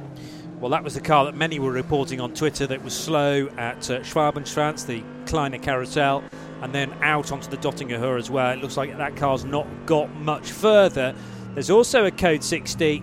Yes, this is all down to the Schwedenkreuz area for the number 23 car, which is still being pushed, and an hour and 6 minutes still to go. But it looked like actually Janine was facing the right way. She's going again now, because that's the engine note you hear in the background, but because it was a slight incline where she'd ended up on the grass, those rear tyres just weren't having a bit of it. She was applying the throttle as gently as possible, but again, this is a racing car. It's designed for the throttle to be slammed to the decks, not to just have mere millimetres of application.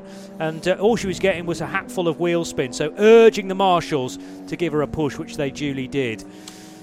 tyre changing time. Falcon Motorsports just listed now in third and fourth, but with the Porsche ahead of the BMW. The reason the Porsche with Klaus Bachler's gone ahead of Peter Dumbreck is that Dumbreck has just peeled into the pit lane. What rubber choice do you make? An hour and 2 minutes remaining in the race. What is the sky telling you? The track is telling you it's very, very wet indeed. Rain is still falling, but for Falcon Motorsport, they've got to make the decision now for that number 3 BMW. Maybe next time around for Klaus Bachler in the number 4 Porsche. So we've got 4 manufacturers in the top 4 positions. Mercedes leading the way. The number 6 Black Falcon Motorsport car, Manuel Metzger, sitting on a lead of nearly 2.5 minutes over Frank Stippler in their number 32 Audi from Car Collection Motorsport. Falcon Motorsports third and fourth, but the fourth place BMW in the pits, but the third place Porsche out on the circuit. Last time around took a mere 20 seconds off Frank Stippler's pace in that Car Collection Motorsport Audi. But don't forget, there have been slow zones around the circuit, and I think Stippler bore the brunt of those, and we'll see what unfolds. But he's sitting on an advantage of 2 and a bit minutes over Bachler, so Bachler's got a long way to go. The other car working its way forward as it gets wetter and wetter. Philip Ellis should be now about to move up in the Mercedes number 2 that was started by Dominic Baumann, twitching there as he tries to get the power down a little too soon, has to come off the throttle a tiny bit.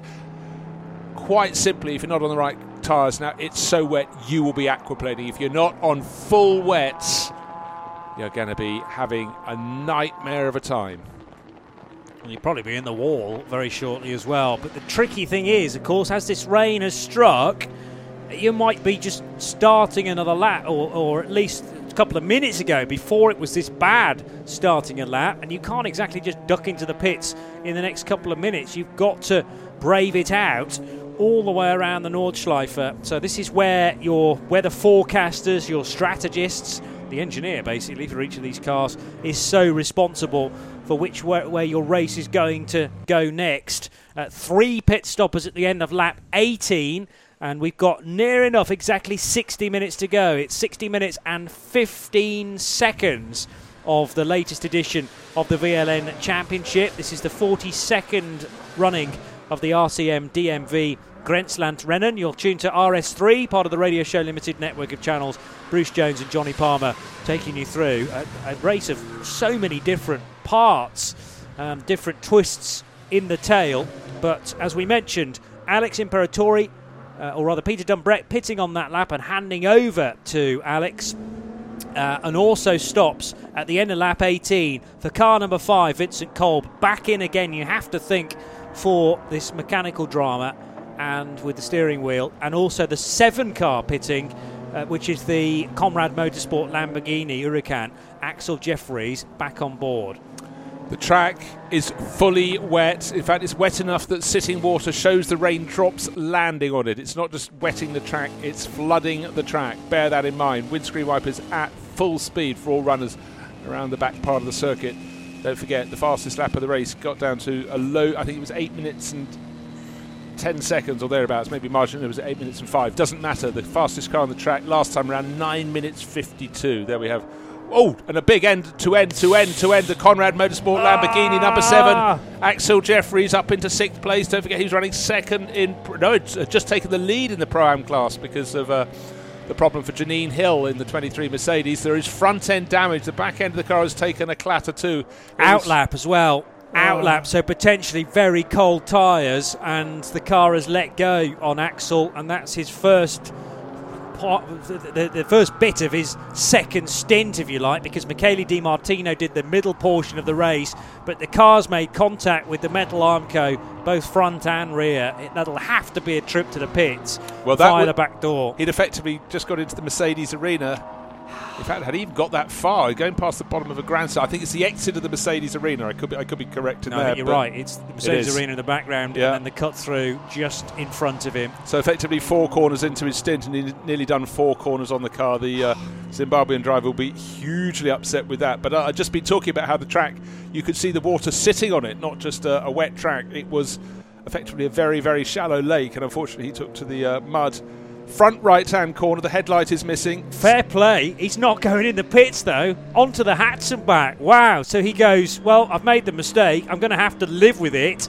It's not going to gain me any time by pitting, so let's just see how long it lasts. It might all be superficial.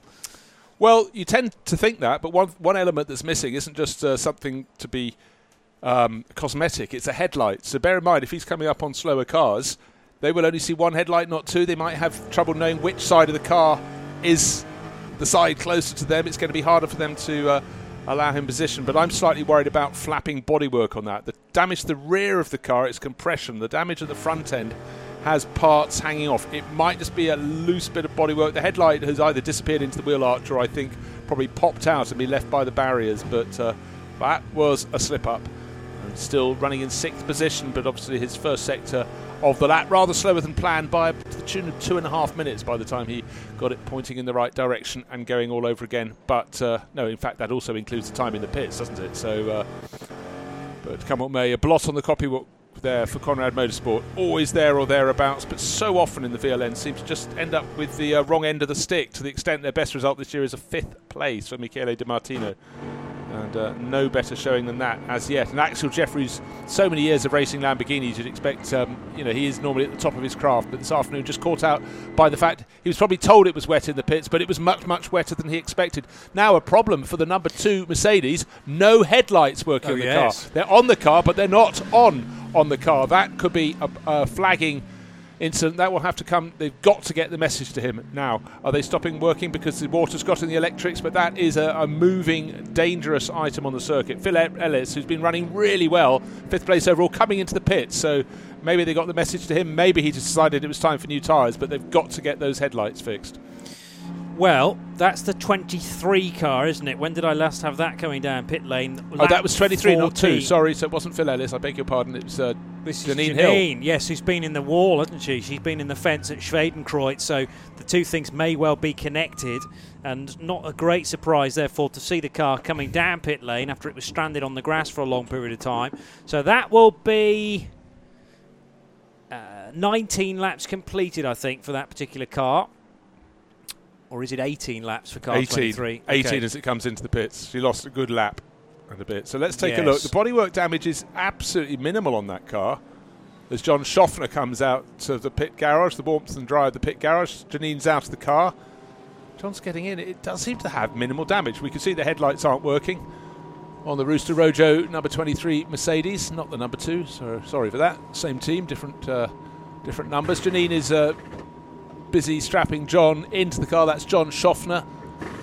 For Fabian Schiller, his day is run most likely in that car. But I just want to see the front end of the car. I can see the driver being strapped in, but I want to see what is the damage. If we could have a walk around on the car, it'd be absolutely fantastic just to see. But for a lot, I think you were right, Johnny. The car was sitting unable to get any traction to get back off the wet grass at the side of the circuit.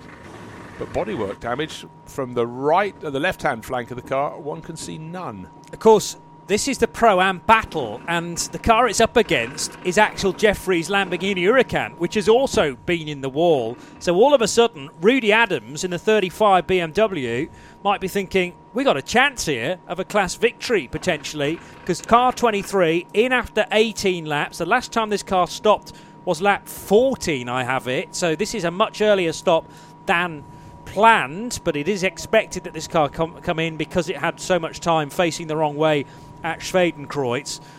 Full marks to Axel Jeffries for managing to head out onto the Hatzenbach. We'll see whether we get him back again at the end of lap 19, but thumbs up from John Schaffner to all those at Get Speed. And now this is his first opportunity to see how the car's behaving. We don't know yet whether Janine Hill made any contact with the barrier at Schwedenkreuz. She may have done an expert job in actually keeping it out of the wall. And we do know that the marshals delicately were getting her to point in the right direction again. There might be the hint of a bit more sunshine in the sky above, but it's certainly not drying up down at turns 1, 2 and 3, the Mercedes Arena, after the latest downpour. Want to be sure that the number 23 Mercedes does have working headlights. It could well be that, yes, he does. I just wonder if in trying to get the car turned around in that 7-point turn that Janine might have knocked the lights off. But anyhow, racing in full wet conditions, you need your headlights on. A bit of a twitch there from John Schaffner going through the Mercedes Arena, and he went, God, they weren't kidding. There was no traction. The reason, in fact, he had to go offline, he was getting past a Lexus, so just as he set himself up for the corner, diving into the spray of another car, he found the other car was somewhat slower, had to adjust his line. I thought he was just going in too fast, so apologies to John there. Doing the right thing, but again, it just goes to show, It is super, super slippery out on the circuit. The 23 Mercedes back into the race. We thought it was done. It's race over for the afternoon, but Janine Hill, after that rotation, got it back onto the circuit, back to the pits, changed to John Schaffner, and he's heading off to see if he can take the Pro-Am victory. But right now it's still listed as the Conrad Motorsport Lamborghini, but we know that didn't get the best of starts to its lap. Its middle stint, it's dropping away from the pace now for Axel Jeffries. But again, that could be other incidents and clusters of cars, but we do know that Conrad Motorsport Lamborghini only has one headlight and a bit of tail end damage as well. Hopefully no further damage, because with 50 minutes or so of racing, it's got to hold together to the checkered flag at the end of 4 hours for this VLN 6. But sudden flurry as yet more rain came of incident, one always related to another here at the Nürburgring. And so for John Schaffner, wants to press on but doesn't want to make any errors, so better to err on the side of caution as he goes through Hatzenbach, gets a feel for how wet it is. Yeah, not applying the throttle as we would have heard in the drier times in the race, even with the race starters when it was slippery. But this is the slippiest it's been all race, and John's doing exactly the right thing as he gets the feel for the car, gets the feel for where the water is sitting on the circuit. Yeah, and of course he probably wasn't even out in qualifying this morning. Fabian Schiller doing the majority of that session, although it's a reasonably long session, so there is the opportunity for one or two drivers to be cycled through. And a question of remembering back to that early portion of the day, qualifying starting as early as 8:30, and I'm sure John saw the skies clearing, thinking, just in time for my stint. Brilliant, perfect sunshine, dry tarmac, no problem at all. And then the rain arrived again, and it looks like it's actually set in now for the rest of this race. 50 more minutes to go to the checkered flag. We're on lap 20. Manuel Metzger driving for Black Falcon Team Auto Arena with their number 6 car in the black and white livery with the little orange details here and there, being driven so expertly by Patrick Assenheimer at the start of the race. And Manuel Metzger, sadly, his car in the SP7 class has hit various hiccups. Remember, the 57 car had to stop on back-to-back laps with what I'm guessing was either a cooling problem or an electrical issue that they were struggling to rectify. So Manuel Metzger has done a stint in that SP7 car, but unlikely to be getting a class win there. However, his other mount, the number 6 Mercedes, is going very nicely indeed. The gap's come down. Now, that was to a car that eventually... and Knuffy's off in the gravel. About to say the gap came down to a pit-stopping number 32, Frank Stippler, who I reckon the 32's probably done its final stop of the race now, and Stippler staying at the wheel of 32. But Knuffy's rear wheels spinning in the gravel. This will be on the Grand Prix track somewhere. And the 155, 5th place in SP8T. When you say on the Grand Prix track, I think you have to say near the Grand Prix track. True, so yes. It's the kink before you get to the S's, the rising S's as you complete the Grand Prix lap. But probably about 20 metres from the edge of the circuit from the points in which he left onto the very thin strip of grass, then deep in the gravel, facing backwards, having gone through effectively about 110-degree rotation, and caught out on the early part of the lap. And frankly, the conditions are so foul now with just under 50 minutes remaining, you could be caught out absolutely anywhere. The track super, super wet, the visibility frequently right down to very, very little indeed. So caution is required. And in that gravel trap, it is Axel Koenig who has had a moment, lost the car into the gravel. What about Axel Jeffries? Done incredibly well to complete that lap, and unsurprisingly, that Lamborghini Huracan run by Conrad Motorsport is now going to head into the pits. It looks very, very second-hand indeed after Axel clattered the barrier at least on 2 separate occasions, front and rear. And the rear left light cluster is still functioning, but the rear right's been knocked off completely, I think. Franz Conrad will be there, I'm sure, overseeing the work. And quickly the team are in action trying to pull bits of bodywork away from its internal parts. A lot of this is superficial, as I say, particularly the front end. And I don't know whether Axel has been reporting any steering damage, but the inner wheel arch is now visible. There are various panels missing on the front right corner, including the whole of the headlight, which is gone as well, and the car being wheeled via the dolly jacks into the garage. They've only got 47 and a half minutes to try and get this car fixed and back out again. Of course, their nearest rivals in Pro-Am, SP9 Pro-Am, have also had issues too.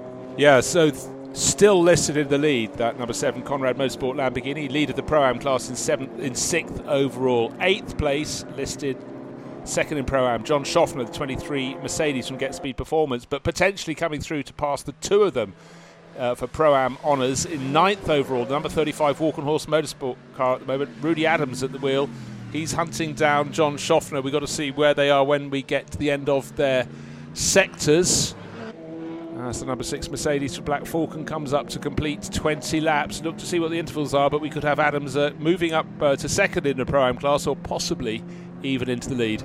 And from the lead of the race, Manuel Metzger into the pits to make his pit stop. And so it'll be a chance, presumably, to hand that back. The number 6 crew changing around, and Patrick Assenheimer to take it to the finish. Or did Patrick do the first half of the race and Manuel the second? It's quite, and also Manuel's got more scope now. He's got out of his other car. Horrible anywhere around the circuit. It's cool, it's wet, spray hanging in the air. Tricky conditions on the Nürburgring Nordschleife, but that's what makes the VLN such a multifaceted championship. No race is ever the same as any other race in the VLN. I mean, it's extraordinary, and that's why drivers love it. They love the challenge of the circuit, they love the challenge of the weather and the temperature change and all sorts of external factors that can just add yet another twist to the VLN.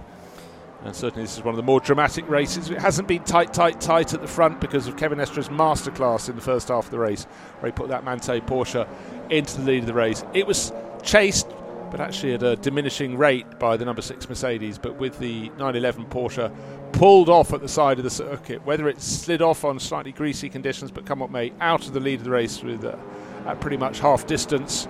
It's now all about the Black Falcon number 6 Mercedes sitting on an advantage. Last time around it was 2 and a bit minutes.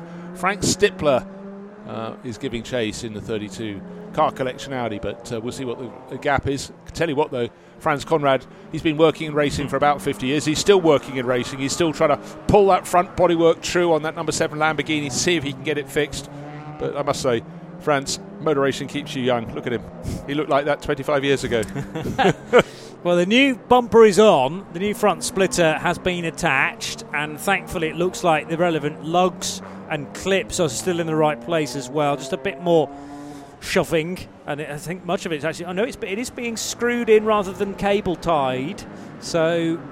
Well, it suggests it's all sort of square underneath, doesn't it? So vaguely, yeah. And Axel Jeffries will have been able to, having done a whole lap of the Nordschleife, he'll be able to report back to the team as to whether it's a goer or not. And clearly he wants to get back involved. The race leader, though, having come in with this over 2-minute lead over everybody else in this race, very neatly placed indeed. Just allowing now the clock to tick down. This is its final stop, and remember, the minimum pit stop time is now mapped to the end of the race rather than the stint that the car's just done, because we're inside the final 70/75 minutes. Need to check the regulations officially for that. I feel it is 70 minutes, and that decreases the closer you come into the pits, closer to the checkered flag.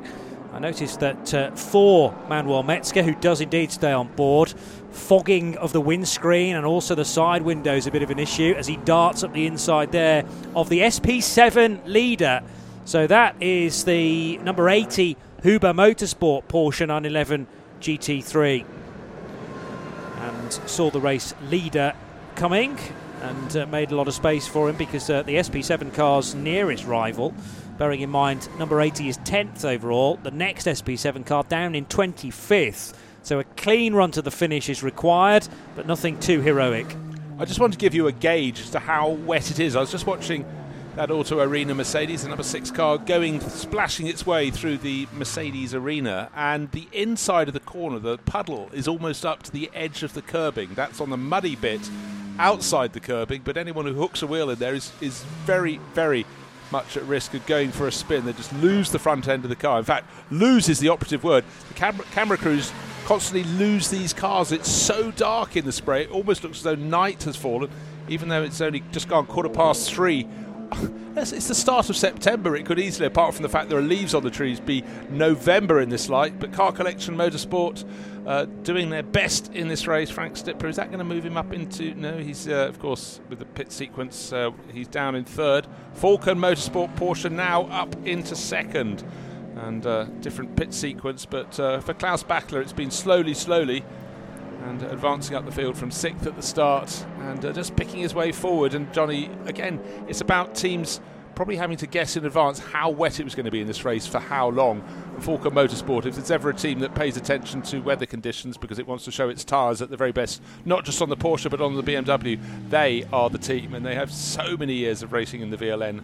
Right now they've got their Porsche up into second place overall, the sister car, the BMW, now back in the hands of Alex Imperaturi's up to 5th, but that pitted a lap ahead of some of its rivals, and I expect the BMW to work its way up from there.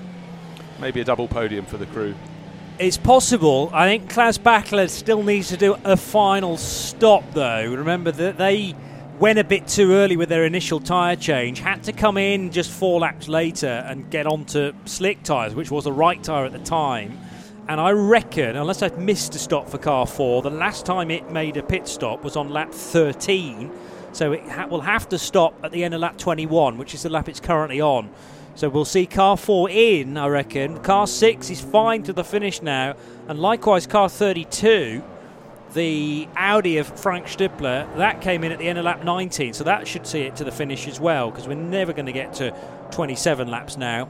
Okay, the Lamborghini from Conrad Motorsport taped up. In fact, black tape on a black wing doesn't show up too much, but there's still only one working headlight, the driver's left side headlight. So he's got not just diminished ability to see through the murk, but also diminished ability for those he's catching to see him. Tail end of the car, less tape on that required, but they've done a very, very tiny job there. And again, you can't overestimate how important it is to have experience, not just experience to get the right setup, the experience to know how quickly and how effectively to handle a car that's been clattered into the barriers. And so they wanted to make the bodywork as firm as it possibly can, because anything loose will become far looser as you go around at racing speed. And so the diligent application of masking tape, of tank tape, of crocodile tape that sticks it all together has been done very well indeed by Conrad. In fact, blink and you can hardly see it on the car. It's just the missing headlight that gives it away. Did very well, did Axel Jeffries, to actually avoid any damage to the rear wing, because that sits so high up on the car. The clang into the barrier, as now Axel goes straight into a double wave yellow, which is potentially even slower than that, with maybe a code 60 around the corner. So this is the Hatzenbach Bogen, the right-hand kink that leads up towards the Vidal chicane. Of course, we had the 155. We do know about that, yes. Gosh, that took a very long... I just presumed it had been cleared during that time. We hadn't seen it for a while, but it was so deep into the gravel, that GT4 class Mercedes, that it took quite a while for the tractor to get through, hook it up, and just about now the front wheels are about to reach the grass again. But as I said, was 20-25 metres away from the edge of the circuit after that fast left-hander. You can imagine the scene going down into the corner, grip, no grip at all, straight on into the gravel. That has been withdrawn, and of course one of the big perils there is the tractors. The rescue tractors are fitted with sweeping brushes. There's a lot of gravel scattered at the point the cars would normally be going, but hopefully they can be alerted to that and stay to driver's right as they come down the hill before they go into the Hatzenbach Bogen, and then the track kicks up again to the S at the top of the slope, but clearly signs of scattering of the gravel. Yeah, and that will need to be paid close attention to by all that are still in the race, just to ensure that punctures are avoided. And also, as you fly through that right-hander, the Bogen right-hander at turn 12 of the Grand Prix Strecke, that's precisely where you want the grip. It's downhill, but it's in the dry, flat out pretty much, a kink rather than a turn as such, right out of turns 10 and 11 on the Grand Prix track, which again are tricky, by no means as fast as the Michael Schumacher S, which we're not running as part of this Nürburgring Nordschleife iteration. That does feature on the Nürburgring 24-hour circuit, but unsurprisingly, Axel Koenig having to come into the pit straight from the gravel, just presumably to make sure that there are no stones in awkward places between brake calipers and starting to affect suspension parts, and also you run the risk of shattering a brake disc if you've got a bit of gravel in there being clamped onto the brake disc by the brakes themselves. And also another factor, when you've been sitting in a spun car that's hot on the inside and it's cooler on the outside and it's wet, you have you often get really, really steamed up. He possibly has that to address as well. But the main point is to check, as you explained there, you don't have bits of stone where you don't want them. And if they are there, even if it's not affecting the performance car there and then, the noise they make enough to make a driver who's probably realised there's no chance of outright victory today put it away, get it checked out, and then go from there. So fingers crossed we will see the 155 Knuffy, as it's known to its friends, the 155 SP8T car again. SP8T as a class is being led by Gabriele Piana for Black Falcon, and that is another one of the Team Knuffy cars, but 152 rather than 155. So Piana ahead of the Dre Spring-driven Schubert Motorsport BMW M2, car number 159, and third in that class is the 772 entry. And 772 is a BMW M4 GT4 with Manuel Amweg at the wheel, having already, I think, seen stints from Florian Wolf and Arne Hofmeister, sharing the Leuthäuser Racing and Events BMW M4. Just take this opportunity to run through one or two of the other class leaders. SP8, although in the pits, Peter Terting leads SP8 for Rent2 Drive Familia Racing in his Porsche 911 GT3 Cup MR. SP7 is still being led by Patrick Kolb for Huber Motorsport, again in another Porsche 911 GT3 Cup car. SP9 Pro-Am in the hands of Axel Jeffries, although that car, as we know, has just had a lengthy pit stop, so I think that'll put Rudy Adams out front. Are they both on the same lap now? Yes, according to the timing, they're both on lap 20, but I've got Rudy Adams further around the lap than the rejoining Axel Jeffries. So even though it looked unlikely maybe 30 or 40 minutes ago, the third-placed SP9 Pro-Am car now leads the class. That to be confirmed at the end of the lap. But of course, because of the dramas for Janine Hill at Schwedenkreuz, and because of the issues with Axel Jeffries going nose and rear into the barrier between the Mercedes Arena and the cut-through, the Volkenhorst Motorsport BMW neatly placed now at the head of the class. Cup 3 is led by the 979 Mühlner Motorsport Porsche Cayman, kind of ever thus really, after it had a really good start.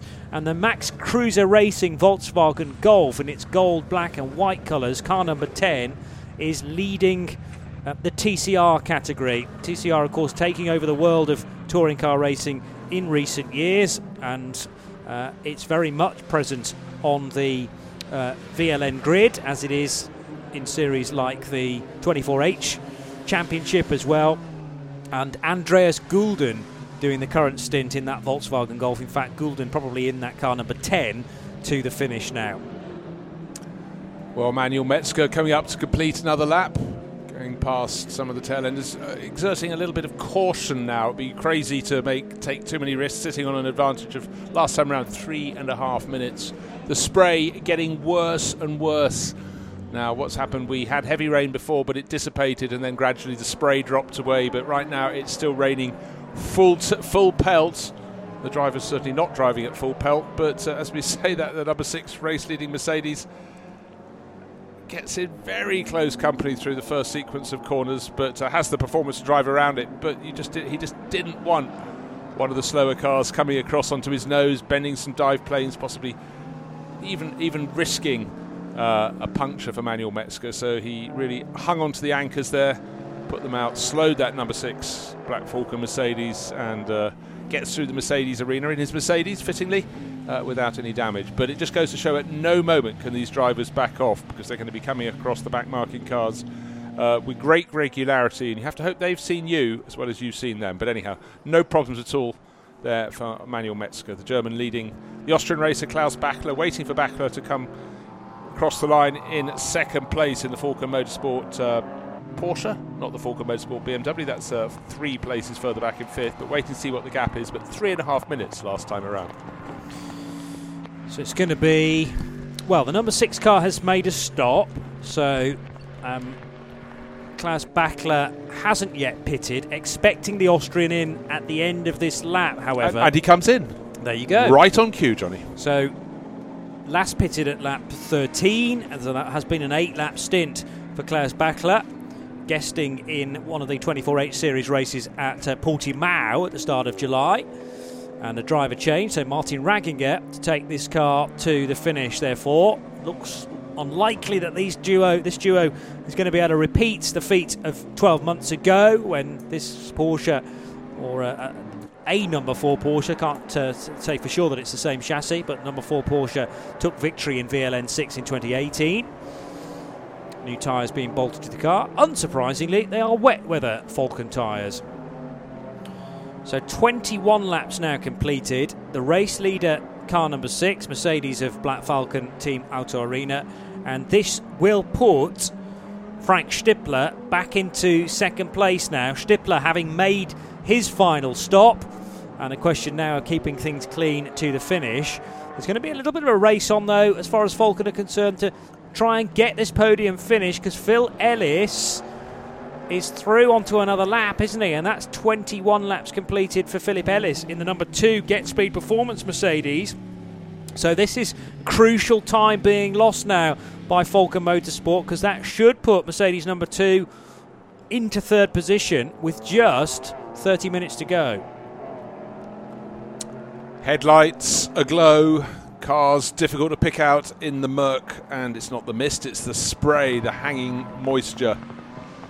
All drivers out on the circuit being incredibly careful now. Phil Ellis flashing the headlines, the number 2 Get Speed Performance Mercedes, way quicker through the Hatzenbach Bogen up the slope. He's got 2 cars to thread his way through before he gets the S's, and I think again having to go right, I've got to cut my speed, I've got to not have a collision with these drivers in cars from a different class. And unfortunately, is that Di Martino at the wheel? No, it's the 20. Other, the number 20, Franck Pereira of all drivers, the pro driver in the number 20 lineup, from 10th place overall, has gone for a rotation. This is the car that had to start at the back of the pack. Pereira sharing that with Heiko Hammel, who did the first into the race, then Dieter Schmidtmann, and Franck on the car, possibly to see how far up the top 10 he could propel it, but the only place it's been propelled is into the gravel, facing backwards. That's just heartbreaking, though, isn't it? Because you qualify the car in the morning in 3rd position, then presumably they're done for some breach of the regulation or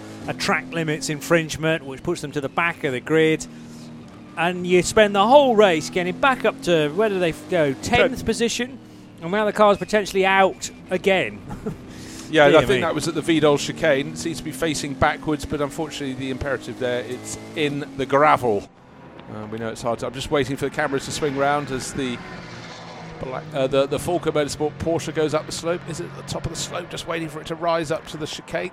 Just off our left when we look at the big screens. Can't see any yellow flags being waved there. Can't see any yellow. Maybe it's slightly further around the lap, but let's see. Listed as well, actually, Vidal Bogen at 42, post 42. Yeah, and that's about right. Yellows have now been withdrawn. Apparently. Okay. So maybe quick recovery, perhaps. Maybe Franck was able to recover himself, or the marshals were able to get a snatched vehicle to him rather swiftly. But hopefully that sees the 20 car back in the race, because I'd love to see those guys at least with a race finish, having driven brilliantly well so far. When we had a fastest lap of the race at the time for Dieter Schmidtmann when he was driving.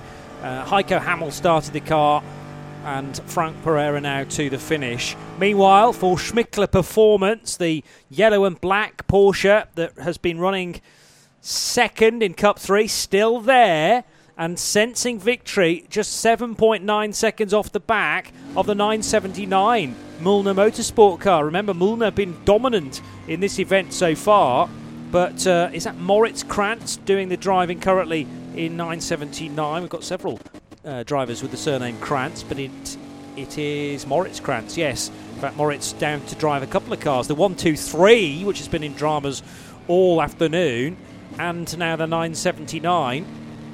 But it looks like it might be losing time to the car in second position in Cup 3. So a race to the flag in that division. It's also very close indeed in SP10.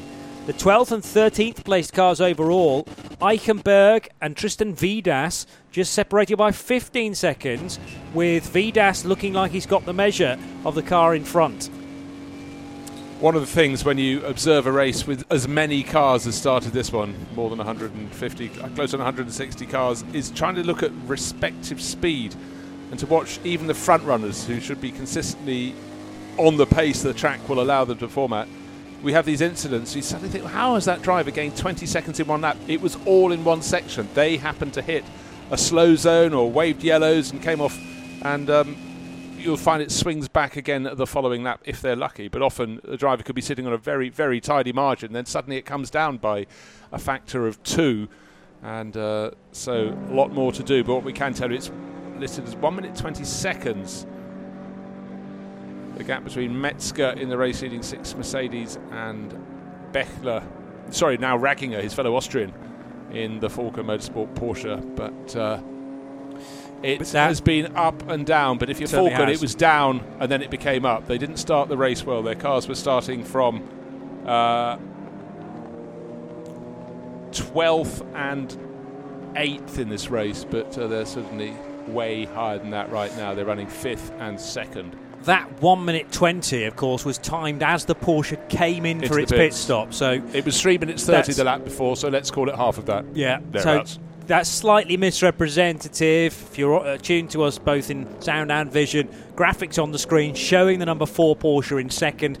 Put that down to probably 4th or 5th now as it's rejoined with new driver Martin Ragginger at the wheel. So I reckon on my lap chart, Frank Stippler running second, Philip Ellis into third. Well, he definitely is because we called him through across the line in third position. So that puts Ragginger probably 4th and maybe 5th, depending on where Alex Imperatori's BMW is in the shake-up. We'll get a better idea as they cross the line at the end of lap 22, and they are all a clear lap ahead then of the new Pro-Am leader, Rudy Adams, who chairs that drive with Schmidtstadt and Jordan Tresson in the BMW number 35. Unlikely as the SP9 Pro-Am leader probably an hour ago, because it had both the 23 Mercedes and the 7 Lamborghini ahead of it. But they've hit problems within about 10 minutes of one another. That puts the Volkenhorst entry into 6th and as the class leader. Then you got Emmanuel Collard in the 17 Audi 7th, 8th position for the number 80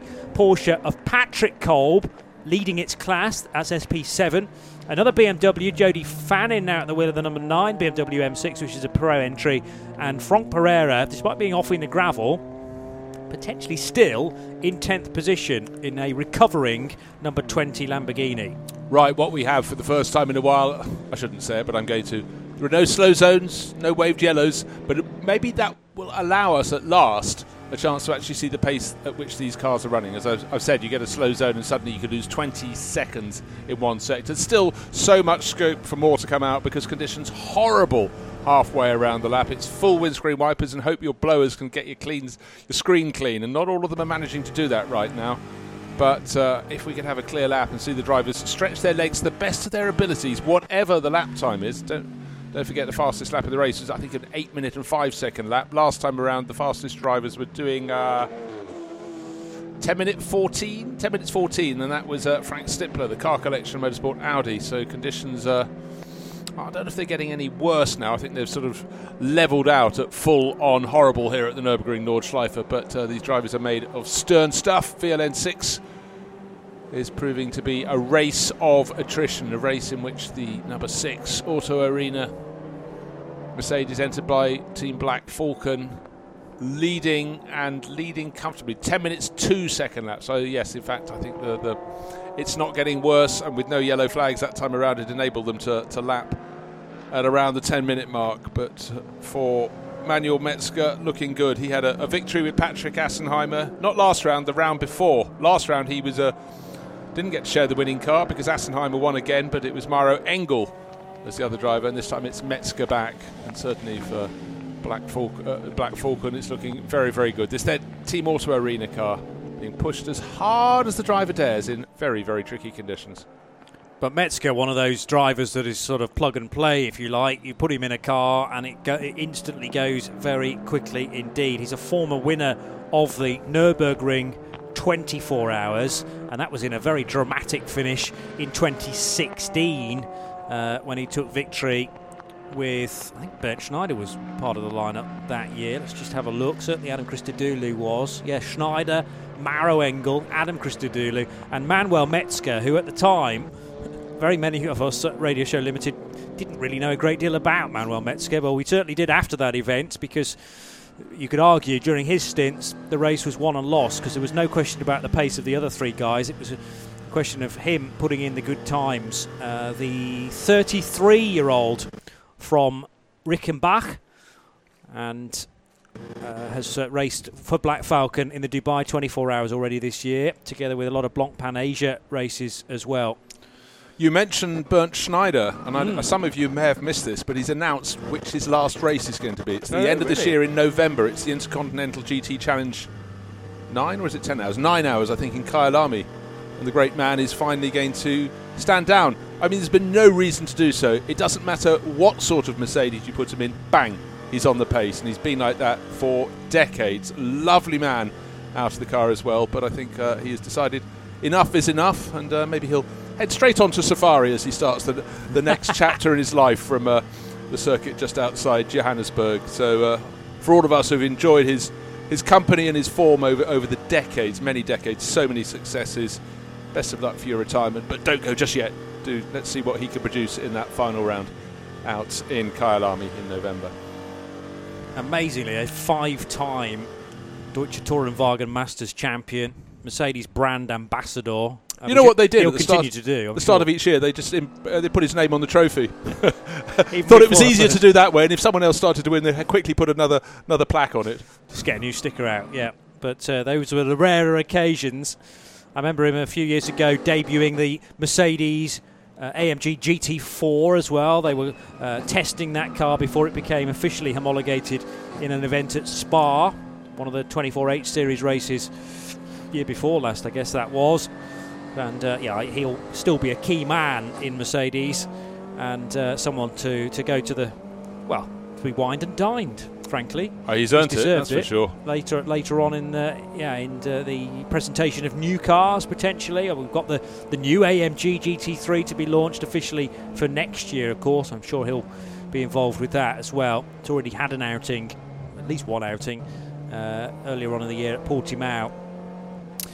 Back to the matter in hand. We are inside the final 20 minutes of VLN 6 then, and the gap as the cars cross the line for the 22nd time is more representative. Yes, it's been over 2 minutes. Well, it's now been whittled down to 1 minute and 43 or 44 seconds, call it, between Manuel Metzger and Frank Stippler. Mercedes versus Audi.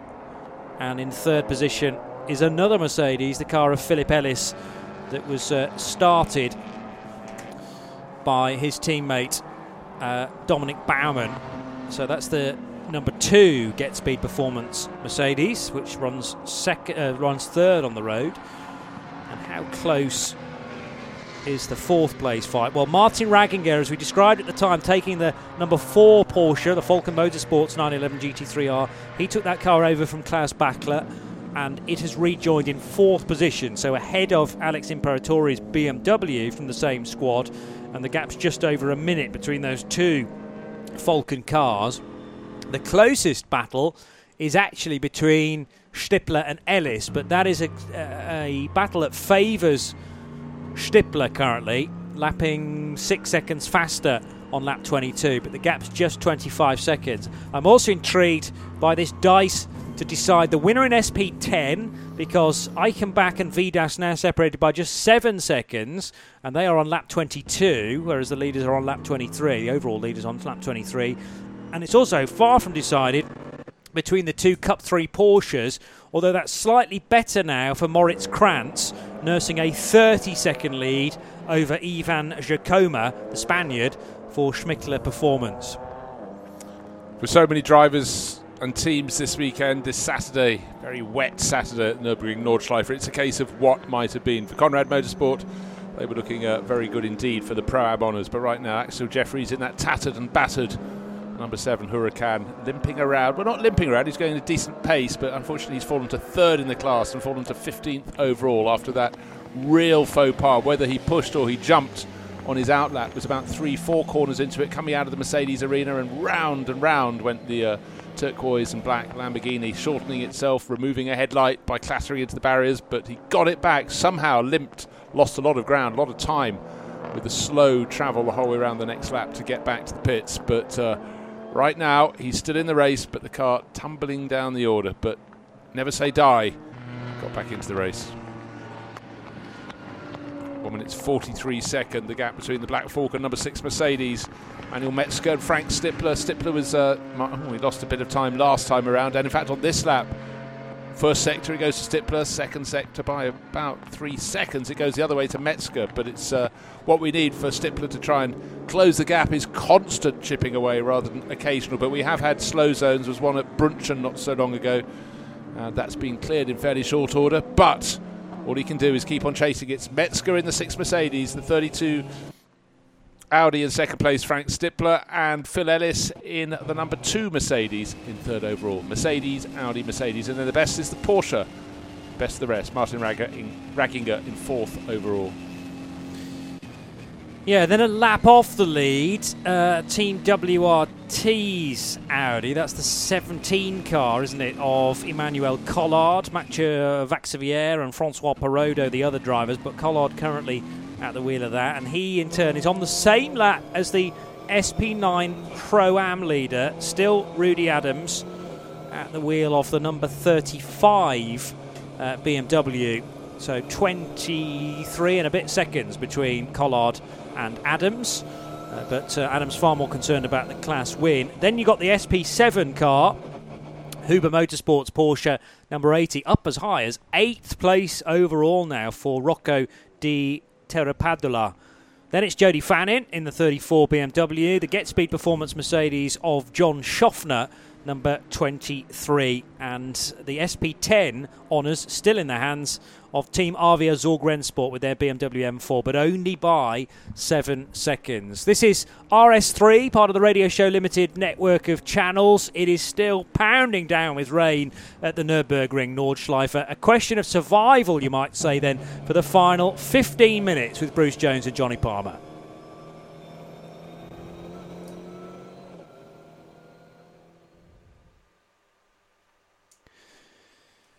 And a late pit stop there for Ivan Jacoma for Schmickler Performance. Now that will serve to just drive a wedge between the 2 Cup 3 leaders. I thought it was going to be a close finish. Depends really whether the Mulder Motorsport Cayman is due for a stop as well. I haven't been paying close attention to the pit stop cycle, the pit stop strategy for the Cup 3 cars. They can normally do a little bit more mileage than a GT3 car.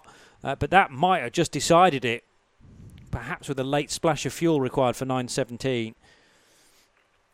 Yeah, into second place, but Mulder Motorsport is well, we will see, but 9:79 needing that class in 11th place overall. Again, just looking at the intervals, can we have any change at the top of the field? I think Frank Stippler's not doing enough. Well, he certainly isn't, with the clock beating down to 14 minutes to go to catch Manuel Metzger. Phil Ellis was giving chase, but it must be said, around the course of this lap, Stippler's done a better job in the majority of it and is edging away. We've got a car at the side of the circuit, or sort of what we call beyond the side of the circuit. Oh, I know, it's deep in the gravel at turn 1. We can see the cars coming out of the background of the Mercedes arena in the distance. That's in fact where the Lamborghini of Conrad Motorsport went clattering on the other side of the barriers, but on this side there's a BMW tucked away, didn't quite get to the end of the race, and in fact they might take almost until the end of the race to get that drag clear of that gravel trap, because it's the rescue vehicle's got to go the whole way through. So, yeah. And yellow flags now on the start-finish line to warn everybody of that. There's a slow zone about to go in place at the Haug Hook as well, just as the leader arrives on the scene, Manuel Metzger. So car number 6 into the slow area. Thankfully, it wasn't greeted with a car skating off into the gravel, because it's very easy to go off in sympathy of somebody else who's got their braking point completely wrong.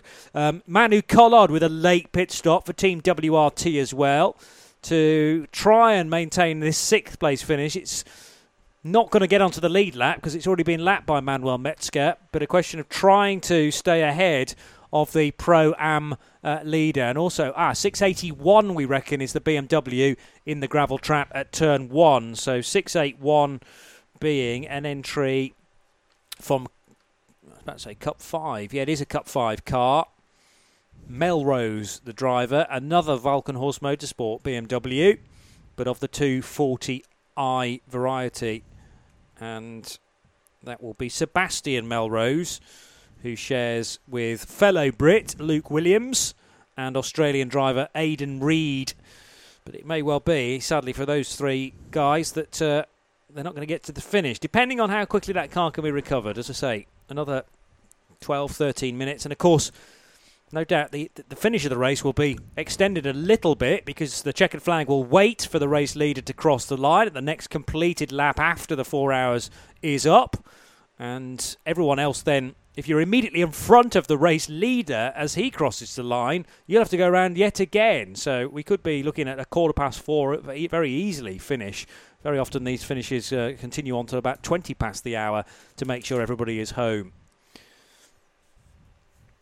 And the 32 Audi, which is in 2nd position and just now holding station effectively behind the number 6 Mercedes, goes on to its 24th lap with, what have we got, 12 minutes left on the clock. So lap 24, I think this will be a 25 lap event, which of the 4-hour races would still make it the longest race we've had all year, because the longest to this point for 4-hour races has been 24 laps, 2 of them for VLN 3 and VLN 4. We got to 40 laps for VLN 5, the Rover 6 Stunden event. Lights flashing, but this is very tricky now for those ahead in the spray to actually work out who's behind. Is it a faster car, or is it a car that's just sort of caught them up in the poor weather conditions? But sensibly, the Cayman that was being caught there by Frank Stippler just jinks off the racing line and allows Stippler, who is still incredibly racy at this late stage, 11 more minutes to go. Of course, you never know what might happen with the race leader in the closing stages.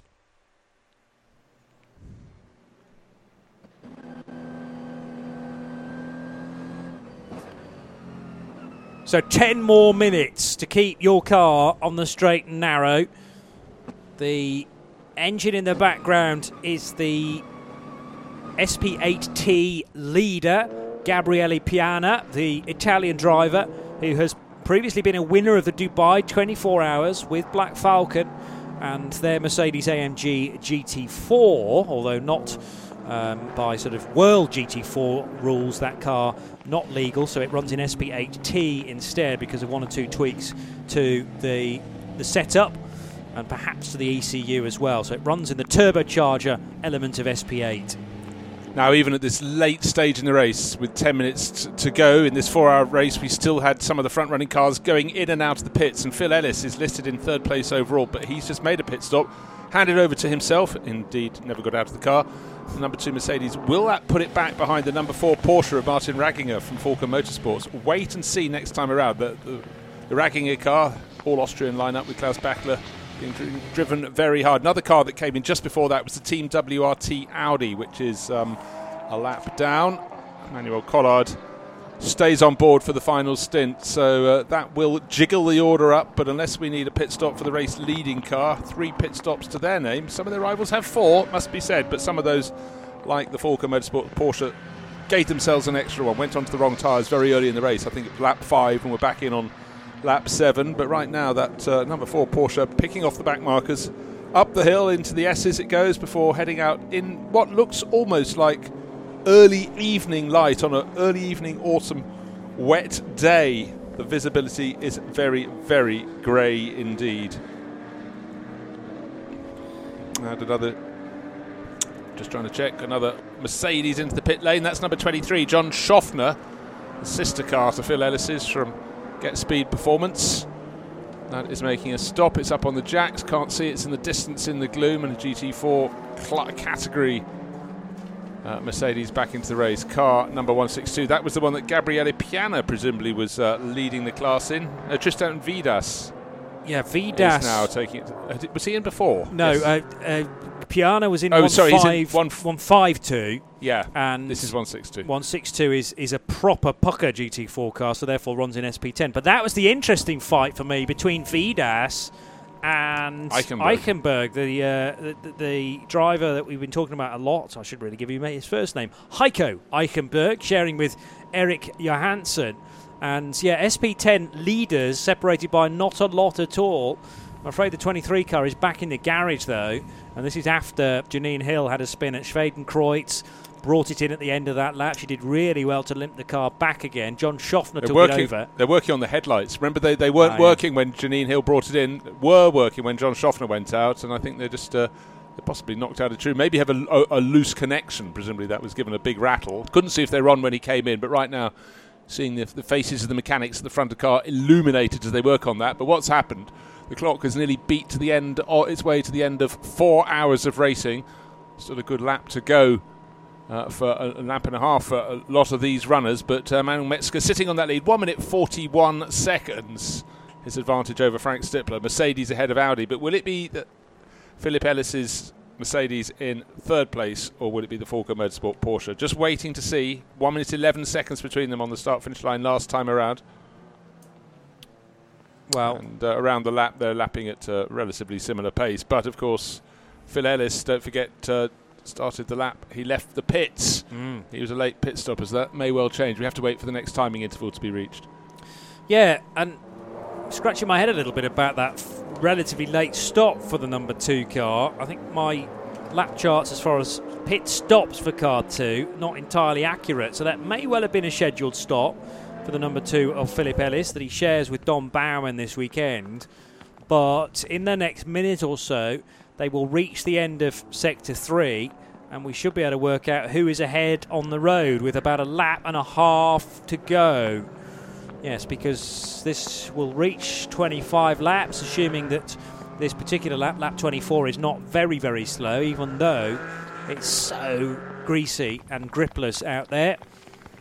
Particularly, you can hear the rain pounding down from our various camera positions out on the Grand Prix Strecke. It's as hard now as it has been at any point, so if the drivers think they can relax their way to the finish of the race, perhaps think again. So for these drivers, do not undo 4 hours of very, very tricky conditions. 9.79, the Porsche Cayman from Ulna Motorsport in 9th position overall now, leading that Cup 3 class by a large margin. Next car in line after a late race shuffle is 9.17, Schmickler Performance, also a Porsche Cayman, but right now Ulna Motorsport with Moritz Krantz comfortably clear, but tiptoeing around the circuit, tiptoeing with aplomb, but all the same very, very aware that one little slip up now really would just be so galling for all concerned. Ellis is through the split at the end of Sector 3, and he is ahead of Martin Ragginger, who's actually a couple of seconds slower, 2.5 seconds slower through Sector 3, and Ellis was ahead on the road anyway, so a little bit of time clawed back by the Brit, and Austrian driver Martin Ragginger not needing to stop at the start of this lap, however, and that gap will have come down between the Mercedes and the Porsche, but not enough, at least not yet, to change the third step on the podium. The visibility, race leader, though. Yeah, the visibility is so bad. The race leader on the run from Dottinger towards Tiergarten just had to hang behind a rival in a GT3 Cup class car. Porsche just didn't think it could see him. You could see our race leader, Manuel Metzger, closing right in, but just realised the guy cannot see me because he's starting to wander into my path, and decided discretion very much needed to be employed. So with 3.5 minutes remaining, he's going to go kicking over the start-finish line and has a new ball of spray or two to drive into, but it almost is impossible for the camera crews now to pick up the cars on the longer shots. They can see headlights, could easily be an H2 car or an SP9. They can't tell until they get up close. And for the drivers of the SP9 class, and most notably Manuel Metzger, diving up the inside of the 722 Porsche, he knows he's got to be careful. In fact, he doesn't have to take risks at all. I think it's risk enough to carry on circulating. And again, looking to see if a car had been circulating. I saw one sideways on in the screen. It was a long shot of the race-leading car. It wasn't sideways at all. It was just how it was picked up through the Mercedes arena. And whatever it's doing, it's putting up a lot of spray, kicking out a lot of water. But importantly, those rain tyres are dispersing the water, moving it out from under the wheels of the car. And Manuel Metzger is doing the rest. He was, let's see what the advantage is. It'd be about 1.5 minutes, I seem to believe, but around the course of the second part of that last lap, he stretched his advantage over Frank Stippler's Car Collection Motorsport Audi. So it's looking very, very good indeed. Home and hosed, well, mainly just hosed because they're not home yet. Very, very wet individuals involved today, but leading the way, Manuel Metzger, looking good. Well, I'm glad that my attention was drawn briefly there to the 722 BMW, because although it runs in the 23rd position in Class V4, there was a message about it at the bottom of the qualifying sheet because of an infringement during qualifying this morning. And also next to it, the number 20 Lamborghini Huracan has a little label next to it as well, which I've only just discovered now. But as we said at the start of the broadcast, it was due to start from third position, but because it overtook under double yellow, it would have to start at the end of the starting Group 1. So well found. There we go. Eventually, with 1 minute and 40 left on the clock, the answer why the number 20 Lamborghini could not start from the second position, second row, third position, and therefore started at the back of the first starting group. What about the number 20 car now, I hear you ask? Still running in 10th, despite Frank Pereira's whoopsie, maybe a clash with another car, ended up in the gravel at the Vidal chicane, but did manage to return to the track and runs in 8th position in SP9 Pro, 10th overall. 1 minute 43 seconds. That is the gap I was looking for. Manuel Metzger leading the race by that margin over Frank Stippler in the number 32 Audi. The number 2 Mercedes running around with a margin of, well, we'll wait for the lap to be completed. It was 1 minute and 11 seconds to the good over Martin Ragginger in that Falcon Motorsport Porsche. That, I think, will come down because, of course, one had just come out of the pits, namely the number 2 Mercedes. Philip Ellis pressing on. Frank Stippler pressing on in that 32 Car Collection Motorsport Audi, but it doesn't look as though he's able to make any dent at all, give or take a second or two here on there on the race-leading Manuel Metzger. We saw Manuel backing off a little bit, not taking those risks, trying to get past the back markers. And all the number 32 crew can do is push on, push on, push on, and see what will happen. But right now, it must be said that number 6 Black Falcon Mercedes looking very, very good indeed. When I say looking, you can't always see it, but it's out there. Frank Stippler has appeared. It's all right, my timing screen had frozen for a moment and hadn't shown the Audi across the line at the end of lap 24, but he is there. Next due Philip Ellis in the all-red number 2 Mercedes, and Ellis appearing at Hohenrhein now, flashing the very amber lights in the mist and murk, with at least one, I think that was the SP3T Seat up ahead, which is the 311 car normally. And yes, Seat Leon from Team Matol Racing. Car 4, which is the Martin Ragginger driven Falcon Motorsports Porsche, will cross the line now to start its final lap. Again, with a BMW up ahead, so difficult to pick out in the misty conditions. I know that the cars, when they get close to one another, visibility slightly easier from where our cameras are positioned, but nevertheless, you cannot afford to take your eye off the ball here, thinking, well, positions are unlikely to change, I can relax now. Far from it. It's reactions constantly having to be on high alert, ready to change line and respond also to the signals being shown by the marshals. 1 minute past the 4-hour mark in this race. So hard to pick out the cars around the circuit. What we can tell you, 1 minute 43 seconds to the good. Manuel Metzger leading that number 6 Black Falcon Team Auto Arena Mercedes. Chasing car Collection Motorsport number 32 Audi, Frank Stippler. 2 stints in 2 different cars, both them Audi, but the car that he started from pole, Phoenix Racing, tumbled down the order through the course of the race. A long delay, followed by another in the garage, so problems came their way, but at least he had 2 strings to his bow.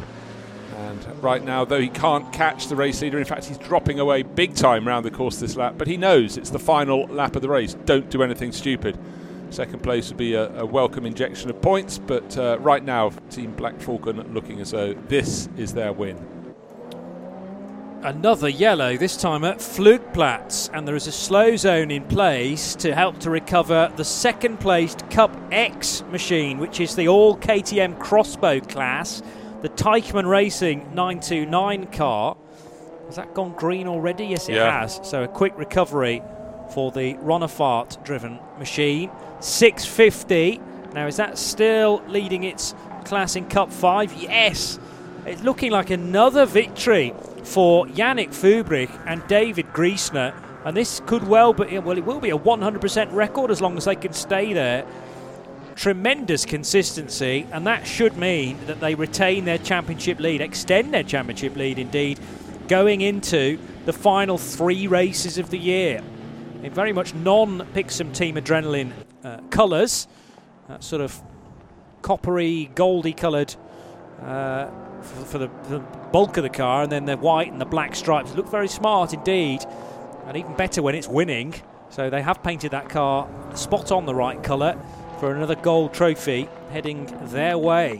One more lap to go, so we perhaps shouldn't speak too soon. No, but we shouldn't. There's a code 60 zone at Fuchsruhe, so relatively early in the lap, but possibly the closing point for one driver or other. So even as we reach the 4-hour mark in this 4-hour race, cars are still struggling to stay on the track. It's been super tricky today. I mean, the one good thing is at least it's not cold, but it's certainly very, very wet at the Nürburgring Nordschleife. Visibility is awful. It's been heavy rain for about half an hour now, so that it's not just a little bit of mist and a sort of spray coming off the track. It's whole clouds of it. We've got a car moving very slowly. One of the Team Pixum motorsport cars can almost not pick it out as it comes out of Döttinger trying to get that's the number 1 car, actually, of the defending champions. Just well used to seeing that car because it just has the single digit when I'm expecting 3. Yes, it is indeed. You're astonishing, Johnny. Danny Brink, Christopher Rink, Philip Lyson. They changed class, having taken victory last year overall, and I think they're running the V4 division now. 30-odd cars in that entry, for another Pixum Team Adrenaline machine. And how are they doing? Let's just see where they are in the V4 division. Second, behind the 706 crew. So that again is very useful points from a 30 class field. 706 being the Torsten Kratz, Oliver Frieser and Moran Gott, who's driving that RV Azorg Rennsport car currently. Moran Gott to the flag. But only 4.5 seconds adrift. They got to go round again yet. That's not decided just yet. And still being shown as second in class. But with 4.5 seconds and 26 kilometres of road in front, who've we got? Danny Brink at the wheel of that, working incredibly hard behind the wheel. Well, he was right on the brink there. You can see the front end of that number 1 BMW washing out through the first part of the Mercedes arena, effectively turn 2, cutting his way through. Slightly brighter now. It's like the rain has stopped and the orange flanks looking much brighter at this late stage in the race. But you don't win the VLN title without being not just quick. You've got to be consistent. You've got to learn the vagaries and avoid the pitfalls. And right now, as they go behind the slightly battered Conrad Motorsport Lamborghini, being driven very well, but an element of caution, keeping a bit of the tarmac between themselves and the white line on the edge of the circuit. There's no point going right out to the brink. That is where you can slip up, and at this stage in a 4-hour race, you really would be the chump in the team. So we'll keep an eye on how those cars get on this final lap. And again, struggling a little bit with the timing screen that's not necessarily up to date for the lower order. And actually it's a wider margin for V4 for first and second, but nevertheless, where's the third place car in that category? Because it might be pressure from behind rather than in front. No, I think they'll be happy with that. Looking unlikely unless there is a drama for the number 706 car that leads the class and Moran Gott at the wheel. However, it is looking like 3 wins back-to-back for the number 6 Mercedes, the Black Falcon team, Auto Arena Mercedes, the only driver that's been present for all 3, Patrick Assenheimer, so a huge round of applause for him. But Manuel Metzger stepping in to be another co-driver who will join Patrick Assenheimer very, very shortly indeed on the top step of the podium. They were victorious back in July for the 50th edition of the Adenauer ADAC Rundstrecken Trophy. That was VLN 4, and presumably Manuel Metzger busy elsewhere, so Patrick Assenheimer had to fall back on to the performances of Maro Engel. Goodness me, what a difficult position that must have been. And they took victory as well in VLN 5 in the 6-hour event. You cannot stop this Mercedes from winning currently. Will it therefore give it the speed trophy towards the end of the season, already coming here with a 15-point lead in that particular point standings? Great performance. Astonishingly good performance, and again, even on the final lap, stretching its advantage very tidily over Frank Stippler. Stippler, no point taking any risks. He was safe in second place, but not likely to catch up with that. Black Falcon, number 6 Mercedes, Team Auto Arena. And right now, slowing down after the checkered flag, at last looking a little more relaxed. It's been tense for the crew, but the sheer amount of spray coming through the gap behind the front wheels. And in fact, we've got a course vehicle now just leading that group around. Doesn't want anyone taking ridiculous risks on the slowing down lap, really stressing that to those involved. So still waiting for the number 32 Audi from Car Collection Motorsport to get to the finish of the race. Seems to have backed off a bit around this lap in the hands of Frank Stippler. Just negotiating Dottinger Höhe, coming towards Tiergarten, and did well in the race, but it was a race that was always very tricky indeed. But that said, Pierre Caffer started it, handed over to Frank Stippler, started 9th, coming home in 2nd. They had to be pleased with that. By the end of lap 1, they were up as high as 5th position and were sort of 5th and 6th for the opening stint. But then, certainly Pierre Caffer wasting no time at all trying to get through the order, and of course the 5 car wouldn't have been very far away from it as the 32 now exits Tiergarten and Hohenrhein. Great load of water being chucked up from behind that Audi and the rear diffuser, but it would have been really interesting to find out where the 5 car was in relation to the 32 before they hit what we can only think is electrical gremlins with the steering wheel or something related to that, because the car having to make several pit stops. Car number 5 may still be in the pits actually after various late dramas. Yes, it never did rejoin after its 3rd stop, and is going to finish something like 8 laps down, which is basically a stint. So a real shame for Frank Stippler's other car. He won't have to do the tricky thing of though being on the podium on 2 separate steps, and instead it'll be the number 2 car to finish in 3rd position. Not quite their best finish of the year, because they did get a 2nd earlier on, didn't they? Philip Ellis and Marek Bachmann finishing 2nd in VLN 4. So although Bachmann not part of the lineup, Ellis and Dominic Baumann will be present on the podium. Martin Rackinger we're expecting across the line next in his Porsche for... Actually, Ellis hasn't yet appeared at the end of this particular lap. He's now on to the Dottinger Höhe, and then in a couple more minutes' time, the last 2 finishers on the lead lap will be the Falcon Motorsports Porsche and the Falcon Motorsports BMW to complete the top 5. Wet at the start, wet at the finish, dry in between. The weather came and went, and incident was there, but I'd say that pretty much the experience that these drivers have around the Nürburgring Nordschleife gave them that element of experience, but added to the caution. And so it had too many cars thrown at the scenery. In fact, often we have more on dry racing conditions. Yeah. So good caution today from all concerned. Out of the car, delighted with that victory. Manuel Metzger earning more points through his BMW career. He's been racing very well in Asia this year, the Blockpan Asia Series, and his trophy cabinet's going very nicely indeed for 2019. And you have to also think that, one of the biggest talents in the race, Kevin Estre, how he set off with, in no time at all, building himself a lead of, what do we have it at times, 35 seconds and more. And for someone so experienced around this place to have some sort of incident, now at this stage we don't know whether there was another car involved, but reports that Kevin hit the wall at Mutkirche and came to a halt at Klostertal a couple of turns later. And so if it can claim somebody of his talent, then really everybody else is susceptible to an incident at some point in such a changeable race. And I really thought now we'd got to August and September, that the weather might be slightly more stable. But then again, you've got to remember where you are in the world.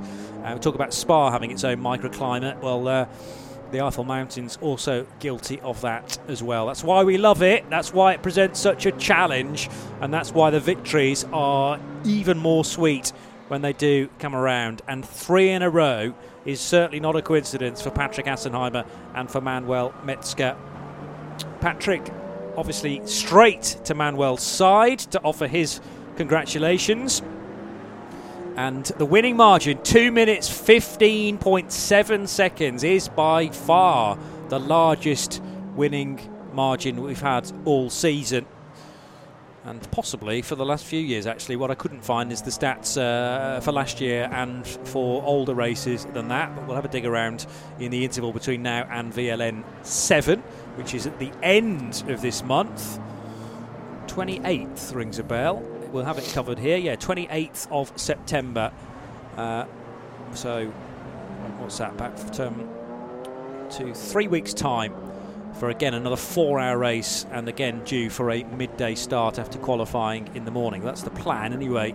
Thankfully, the rain didn't actually impact on the timetable at all for VLN 6, whereas stark contrast to earlier races in the year where it very much did. 1 minute and 45 seconds the gap between the second placed car, the Audi of Frank Stippler and of Pierre Caffer, back to the Mercedes of Phil Ellis and Dom Baumann. And then cars 4 and 3 in that order did make it to the flag. Porsche from Falcon Motorsports and the BMW of the same team. Just off the lead lap, Belgian squad, Team WRT. Oh, no, we always have that argument whether it's the same WRT or not. No, it's not. It's not. Right, fine. Audi are. They run Audis as well, even more of a coincidence. Anyway, that's not Vincent Voss's team. That's a separate crew, and Emmanuel Collard bringing that car to the finish. 24 laps completed, therefore, for car 17. Then the 2 Valkenhorst Motorsport BMWs, one entered in SP9 Pro, Jody Fannin bringing that car to the finish, number 34, and the Pro-Am victors, Rudy Adams in car 35, joined by, I just want to make sure I've got the entry correct, because there were 1 or 2 changes late on, Jorn Schmidt-Start and Jordan Tresson. So that's actually a car that didn't change its lineup from the start of the week. And the initial entry list, 9th position for the Lamborghini Huracan. Excellent. So they had a problem in qualifying where they were deemed to overtake under yellow flag. So clearly a key regulation breach there.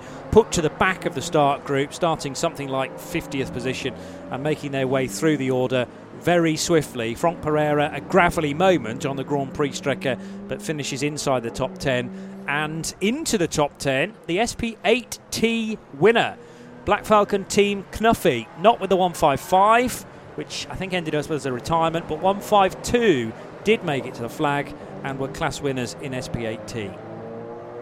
So it's intriguing, looking just outside the top 10, well, top 10th onward with that SP8T class winner. So many different classes of cars represented in a sort of shuffle of colours on our screen, because the SP9 cars are listed in white, but then it's fabulous to see those great groupings and just the variety. Again, just reiterating, and anyone in the SP9 class, we just had a change of position while I was looking at the screen, because 979 has actually gone up to 9th overall. It just came flashing, but I think it's just moved ahead of the Franck Pereira. Did we have that number 20 Lamborghini in 10th?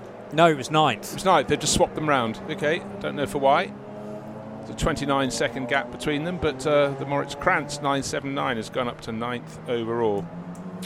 That probably depends on sort of where it started in the initial groups, and of course the 20 car was in start group 1, 979 in start group 2. So I think there is a little bit of an adjustment now, because whereas before you started like an overall race clock and everybody started their race at the same time, there are now individual race clocks, 3 race clocks running simultaneously depending on which group you're in, and probably the timekeepers at Vega just having to do some last minute adjustment there to go, 979 completed the same distance as 20 but actually in a quicker race time. So, and that's down to the fact that it started 2 minutes behind everybody else in the lead group. I was about to say the Mantas finished the race. That's not the Manta. That's one of the Hoffa Racing BMWs, in fact. We haven't mentioned a great deal about Hoffa, but they've appeared with as many as 4 cars, the best of them in Cup 5, finishing 47th overall and more crucially 5th in class. So an M240i BMW. I reckon that was the E46 though that just crossed the line, with one of the Krolls on board, a family we know well from the 24H series, Martin Kroll, Michael Kroll and Alex Prince. Already mentioned his name, being involved with that dramatic fire during the Nürburgring 24 hours for the Octane 126 Ferrari. Much flashing of the lights for a BMW M4 as well, that now finishes its race, and still they stream across the line. Well, they had the race leader over the line, I think, with 7 minutes beyond 4 o'clock on the timer clock, and they could still be completing their races in the next sort of 3 or 4 minutes, actually, because peering back towards Tiergarten and Hohenrhein, looking out for the Manta, which may already be home and not dry, because nobody's dry in these current conditions. But 4th place for the H2 entered Opel Manta, and bringing that car to the flag was Olaf Beckmann, sharing with Peter Haas and Volker Strycek, who's had a pretty busy day today, driving a couple of cars along with the Manta, a Cup 3, the Aim Point Racing Porsche Cayman that's entered as number 964. So still opportunity, I think, to just run through some of the key class winners, although I'm pleased I've waited a little bit of time. They are still moving. I was going to say, watching the screen. Yeah, timing still being adjusted here and there. Many highlights, almost too many to recall, but as Bruce says, the race bookended by significant showers, and the latest of which has just sort of clamped its way onto the Nordschleife and is not willing to relinquish its grip, perhaps until early evening or maybe into tomorrow. But we got underway bang on 20 to 12 to ensure that the 20-minute green flag lap gave us a midday start exactly. Rather mysterious was the absence of the Lamborghini number 20 that qualified so well but was judged to have overtaken under yellow flags, so it's had to start from the back of the pack. Therefore, that gave us a front row of Phoenix Racing Audi versus the Rojo Racing Get Speed Performance Mercedes of Fabian Schiller. Right behind our eventual winner was the number 6 Mercedes, starting from the 3rd row, but a superb start from Kevin Estre, and it looked like Estre would just blitz the field. Of course, we were waiting for co-drivers to take over the 911 car, amongst them Lars Kern, Otto Close, very much looking forward to his first experience of the new Porsche GT3R. Sadly, he's going to have to wait a little bit longer because we only ever saw Kevin Estre at the wheel of that car, and about half distance he had a moment with the barrier at Mutkurve, and we didn't see it again. Splitting the Manta side by side, battling for the race lead between Phoenix and Black Falcon. There are several rather second-hand cars now going back to their headquarters around the continent, including the 598, which had an early bath after damage, and the number 2 Mercedes as well, which just bided its time, really. There was a collision at the first corner between a couple of the V4 BMWs. 30 cars entered in that class, but particularly on the Grand Prix Strecke, so difficult to judge the conditions lap after lap, and on cool tyres and an outlap, Axel Jeffries having a huge moment coming out of the Mercedes arena, going headlong into the barrier, and the car spun around with such ferocity that it also clanged the barrier on the rear as well. Philip Ellis eventually taking over the number 2 Get Speed Performance Mercedes and muscling it onto the podium. Still, they cross the line now. What are we? 22 minutes past 4 o'clock now, and officially the race end. But it was Manuel Metzger who came across the line, the first to see the checkered flag, winning by over 2 minutes. 2 minutes and 15 seconds, the eventual winning margin. other class victors, the 979 Mulner Motorsports squad win Cup 3 with their Porsche Cayman GT4. SB8T going the way of Black Falcon Team Knuffy with their 152 Mercedes. SP10, it was Eichenberg, along with co-drivers with Team Avia Zorg Rennsport, with the number 181 BMW. So the 181 car eventually victorious despite a race-long duel for Heiko Eichenberg and Eric Johansson. So eventually having to settle for second position was the 162 of Tristan Vidas. But here's a quick resume of the top 10.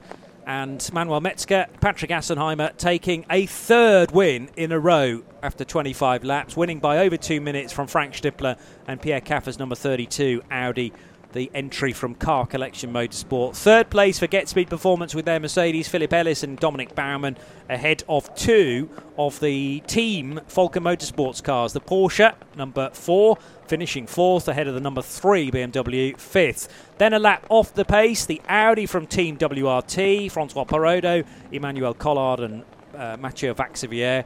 The number 34 BMW finishes in 7th, ahead of the class-winning Pro-Am division BMW of Adams, Schmidt, Start and Tresson. 9th position, 979, the Porsche Cayman takes victory in Cup 3, as I've mentioned. And in 10th position, the number 20 Lamborghini Huracan of Dieter Schmidtmann, Heiko Hammel and Franck Pereira. Outside of the top 10, the SP8T winners are from Black Falcon, and their Mercedes AMG victorious then in that sort of pseudo GT4 category. SP10 and therefore proper GT4 honours go the way of Team Avia Zorg Rennsport. SP7, long time the 57 car led that, but it had problems towards the end, several pit stops back to back, and the 80 car from Huber Motorsport take victory in that all Porsche 911 GT3 class by the checkered flag. SP8 leading that class home, the Ferrari 458 of Racing 1 GmbH. 917 second in class and 18th overall. The TCR class victory going the way of Max Cruiser Racing with their VW Golf. Max Goulden completing the race there. And in 20th position, another SP7 runner from ACV Motorsport Club. Cup 5, tremendous from Yannick Fubrick and David Griesner, extending their championship lead then in the overall standings. It's another class victory for their Pixum Team Adrenaline Motorsport BMW M240i. The SP3T leaders, winners, and the Audi TTRS Mark II, car number 323. The Cup X class is won by Teichmann Racing with their number 930 KTM Crossbow, and there are no other class winners in the top 30, but just scanning through to the next batch, in 36th position, car 33 is, not 33, yes, 36th position, car 33, I was right first time, is the Audi R8 LMS that wins the SP9 AM division. That's another Car Collection Motorsport Audi coming close to a class victory. V5 is won by the number 444 Porsche Cayman from Pixum Team Adrenaline. V6 and 42nd overall, the honours go the way of the Black Falcon Team Techstar Porsche 911 Carrera. And SP6 won by the 215 Porsche of Setup Wizard Racing, who finished 42nd overall. 51st place going the way of the Renault Clio, which is numbered 614, Overbeck and Overbeck. They win H2. And right behind them, the V4 category that had 30 starters, or certainly 30 cars qualified this morning, and winners in the BMW, effectively an all BMW 325i class, Team Avia Zorg Rennsport. But it got very tight heading into that final stint between them and the defending overall champions from last year, car number 1. In the end, the margin was, about 20 seconds between the two V4 finishers. VT2 is led home by 510, the BMW F30. And outside the top 70 positions, we got any class winners there? Yeah, SP3, the Subaru BRZ. We didn't mention that all race. We always try and do that, throw in one car that we never saw in the whole 4 hours. Well, it was a class winner. number 275. 83rd position is the VT3 winner, the Porsche 718 Cayman for MSC Zinzig. And another class winner, the SP2T winners are the Mini JCW Coupe, number 387. Still the class winners come as far down as 103 in the overall standings. The BMW Z4 are the winners in SP4. And now towards the tail end of the sort of 120s, I think we are running short of class winners. Commiserations to those running the SPX Ferrari from Octane 126, the only SPX entry, and sadly that car doesn't make the finish, around about 8 laps down. Still, they scroll on. I think we had eventually... Well, it had about 130 finishes, I think, out of 146 starters. That started, yeah. Actually, on a day like this, that's tremendous. Exactly. There was every opportunity to get it wrong. You've got sort of 90-odd% finishing rate there, which is incredible and testament to everyone who managed to keep it on the straight and narrow. So, the podium, and a rather damp podium, even before any champagne has been sprayed for the 42nd edition of the RCM DMV Grenzlandrennen, is just about set, I think, for the first few drivers to be welcomed. There's always a little bit of a cat amongst the pigeons as far as I'm concerned, because we often have somebody representing a driving lineup that doesn't have a full pro in amongst them.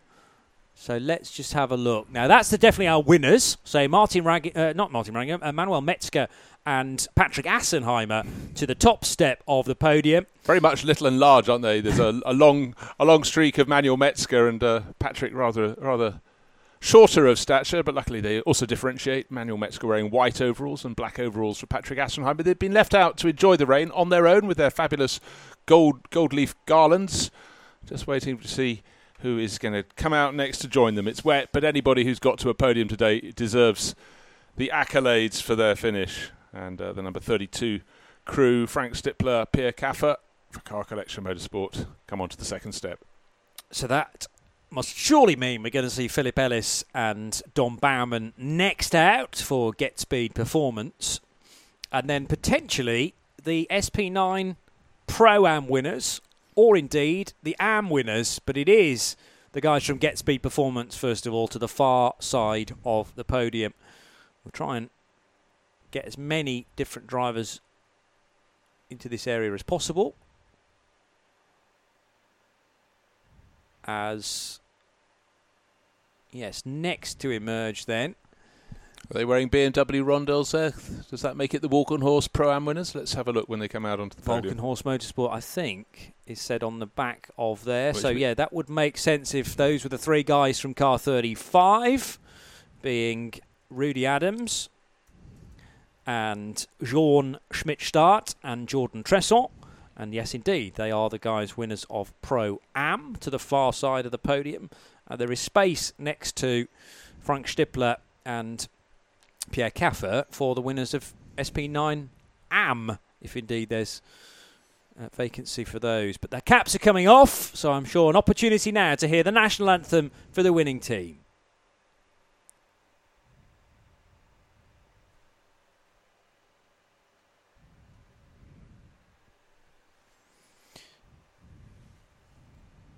National anthem, I believe, being played at the Nürburgring Nordschleife, but not hearing that in my headphones, so I will continue to talk. Apologies if I'm talking over the music. I'll just wait, I think, for the caps to go back on so I know that it's safe to continue.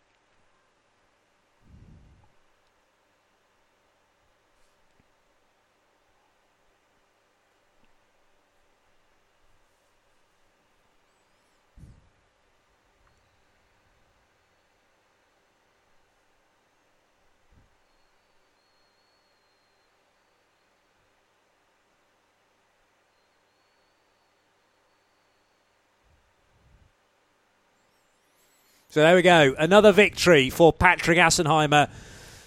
3 in a row, indeed, for that. young man and a mixture of co-drivers. 27 years old from Heilbronn, running for Black Falcon in the Blancpain series this year, as well as big events like the Spa 24, the Nürburgring 24. Did a number of races in the ADAC GT Masters last year too. So getting more and more people to wake up and notice his talent, I'm sure, particularly in such a difficult race. There's no question about Manuel Metzger's talents. Now to the podium. Who have we got? Would that be the Audi crew from Car Collection Motorsport who won the AM? But we only have... Yes. Oh, no, 3 of them did come out. Sorry, one slipped in. Oliver Bender, Klaus Koch and Peter Schmidt, by my reckoning. Car 33. And also Audi. Winners of Group H, I understand. Now, we've got H4 and H2, of course, so it's either one of those.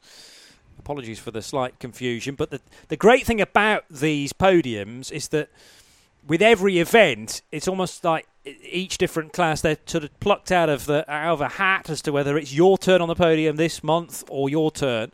Now, with 2 drivers being summoned to the podium, I reckon that's probably the guys that won H2 in their Renault Clio. They eventually finished 51st overall, the 2 Overbecks in their 614 car.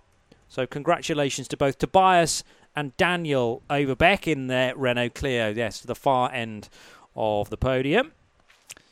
We've also got 3 drivers now in, I think, Pixum Team Adrenaline race suits.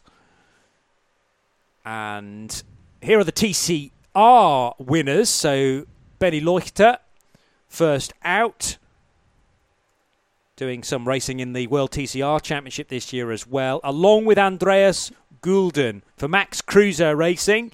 Helpfully, they've got big number 10s on their back, so that's their race number for the Volkswagen Golf. And also sneaking on were the production class winners in class 5, V5 indeed. So V5 winners, the treble 4 Porsche Cayman. So Norbert Fischer, Daniel Zils and Oscar Zandberg, they're right up there in the point standings, aren't they? I think they were second behind the current leaders, David Griesner and Yannick Fubrich. So good for their points as well. Yeah, Fischer, Zandberg, Zils equal third in the championship, and they have got a class win in the Pixum Team Adrenaline Porsche Cayman in class V5. Next up, it's the Cup class. Now, is that the KTM Cup class? We'll wait and see. Cup 3. Cup 3 it is. Winners in Cup 3 to the far side of the podium. And the Cup 3 winners, according to my information, Mühlner Motorsport, yes, in 979. Well, they had a duel all the way through before eventually into the final stint. Moritz Krantz, Torsten Young and Nico Menzel were able to establish themselves as the race winners ahead of Schmickler Performance, but they were pushed all the way. So congratulations to Moritz, to Torsten and to Nico. They go to the far side of the podium as well. I think that is just about the full complement, with champagne bottles now emerging. And one of the guys who's brought 3 more bottles of champagne cannot avoid getting doused by, I think that was Pierre Caffer and teammate Frank Stippler unleashing the corks. So a very, very wet podium becomes even damper, but this time with the fizzy stuff. And those that don't fancy getting much damper than they already are, I'm sure saving the champagne for the teardown, which will happen very, very shortly as teams start to pack up at the end of a trying, well, I was going to say 4 hours, but it's been much, much longer than that for those that have been here since probably last night, setting up in time for qualifying. And it's at times like these, yes, it's still fun, but when you're out in the pit lane looking after cars doing pit stops, you think, why did I get involved in this? Yeah, in the pits at 8 o'clock, having been in the paddock at 7, and I didn't even get to drive the car. But no, think how many people do get to drive the cars. That is the very essence of the VLN, and the fact we've got so many class winners up here. They all fight their individual battles, their class battles, and of course the SP9 cars get to duke it out for overall honours. But I think really round of applause for the 70s, all involved in the 42nd RCM DMV Grenzlandrennen. Tricky conditions, not just difficult, but constantly changing. And I think drivers did a really, really good job today. Some of them would have been racing blind for elements of that circuit, but elements of the 4 hours, but they kept it on the circuit by and large, and the rescue crews were really super efficient, and that kept the racing really remarkably unrestricted by slow zones. The slow zones came out, but they cleared them as fast as they possibly could. So I think real efficiency, and really well done everyone for this 42nd RCM DMV Grenzlandrennen.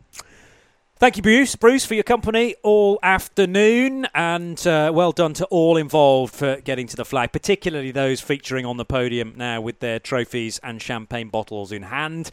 And now we have the mere fact that there are 3 VLN races remaining in this season. The next will be in 3 weeks' time. VLN 7, which will be the 59th edition of the ADAC Rheinaldus Langstreckenrennen, and of course it'll all be live once again here on RS3, part of the Radio Show Limited network of channels.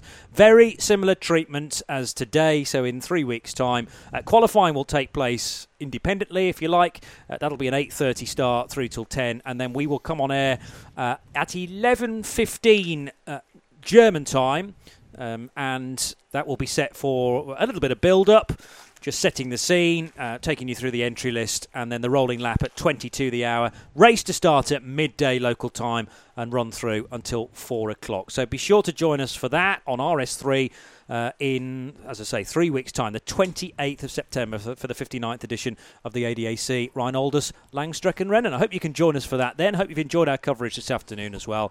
And we'll see you again very soon on the Radio Show Limited network. Bye-bye for now. This programme is a Radio Show Limited production. Tell your friends there's more at radiolemans.com.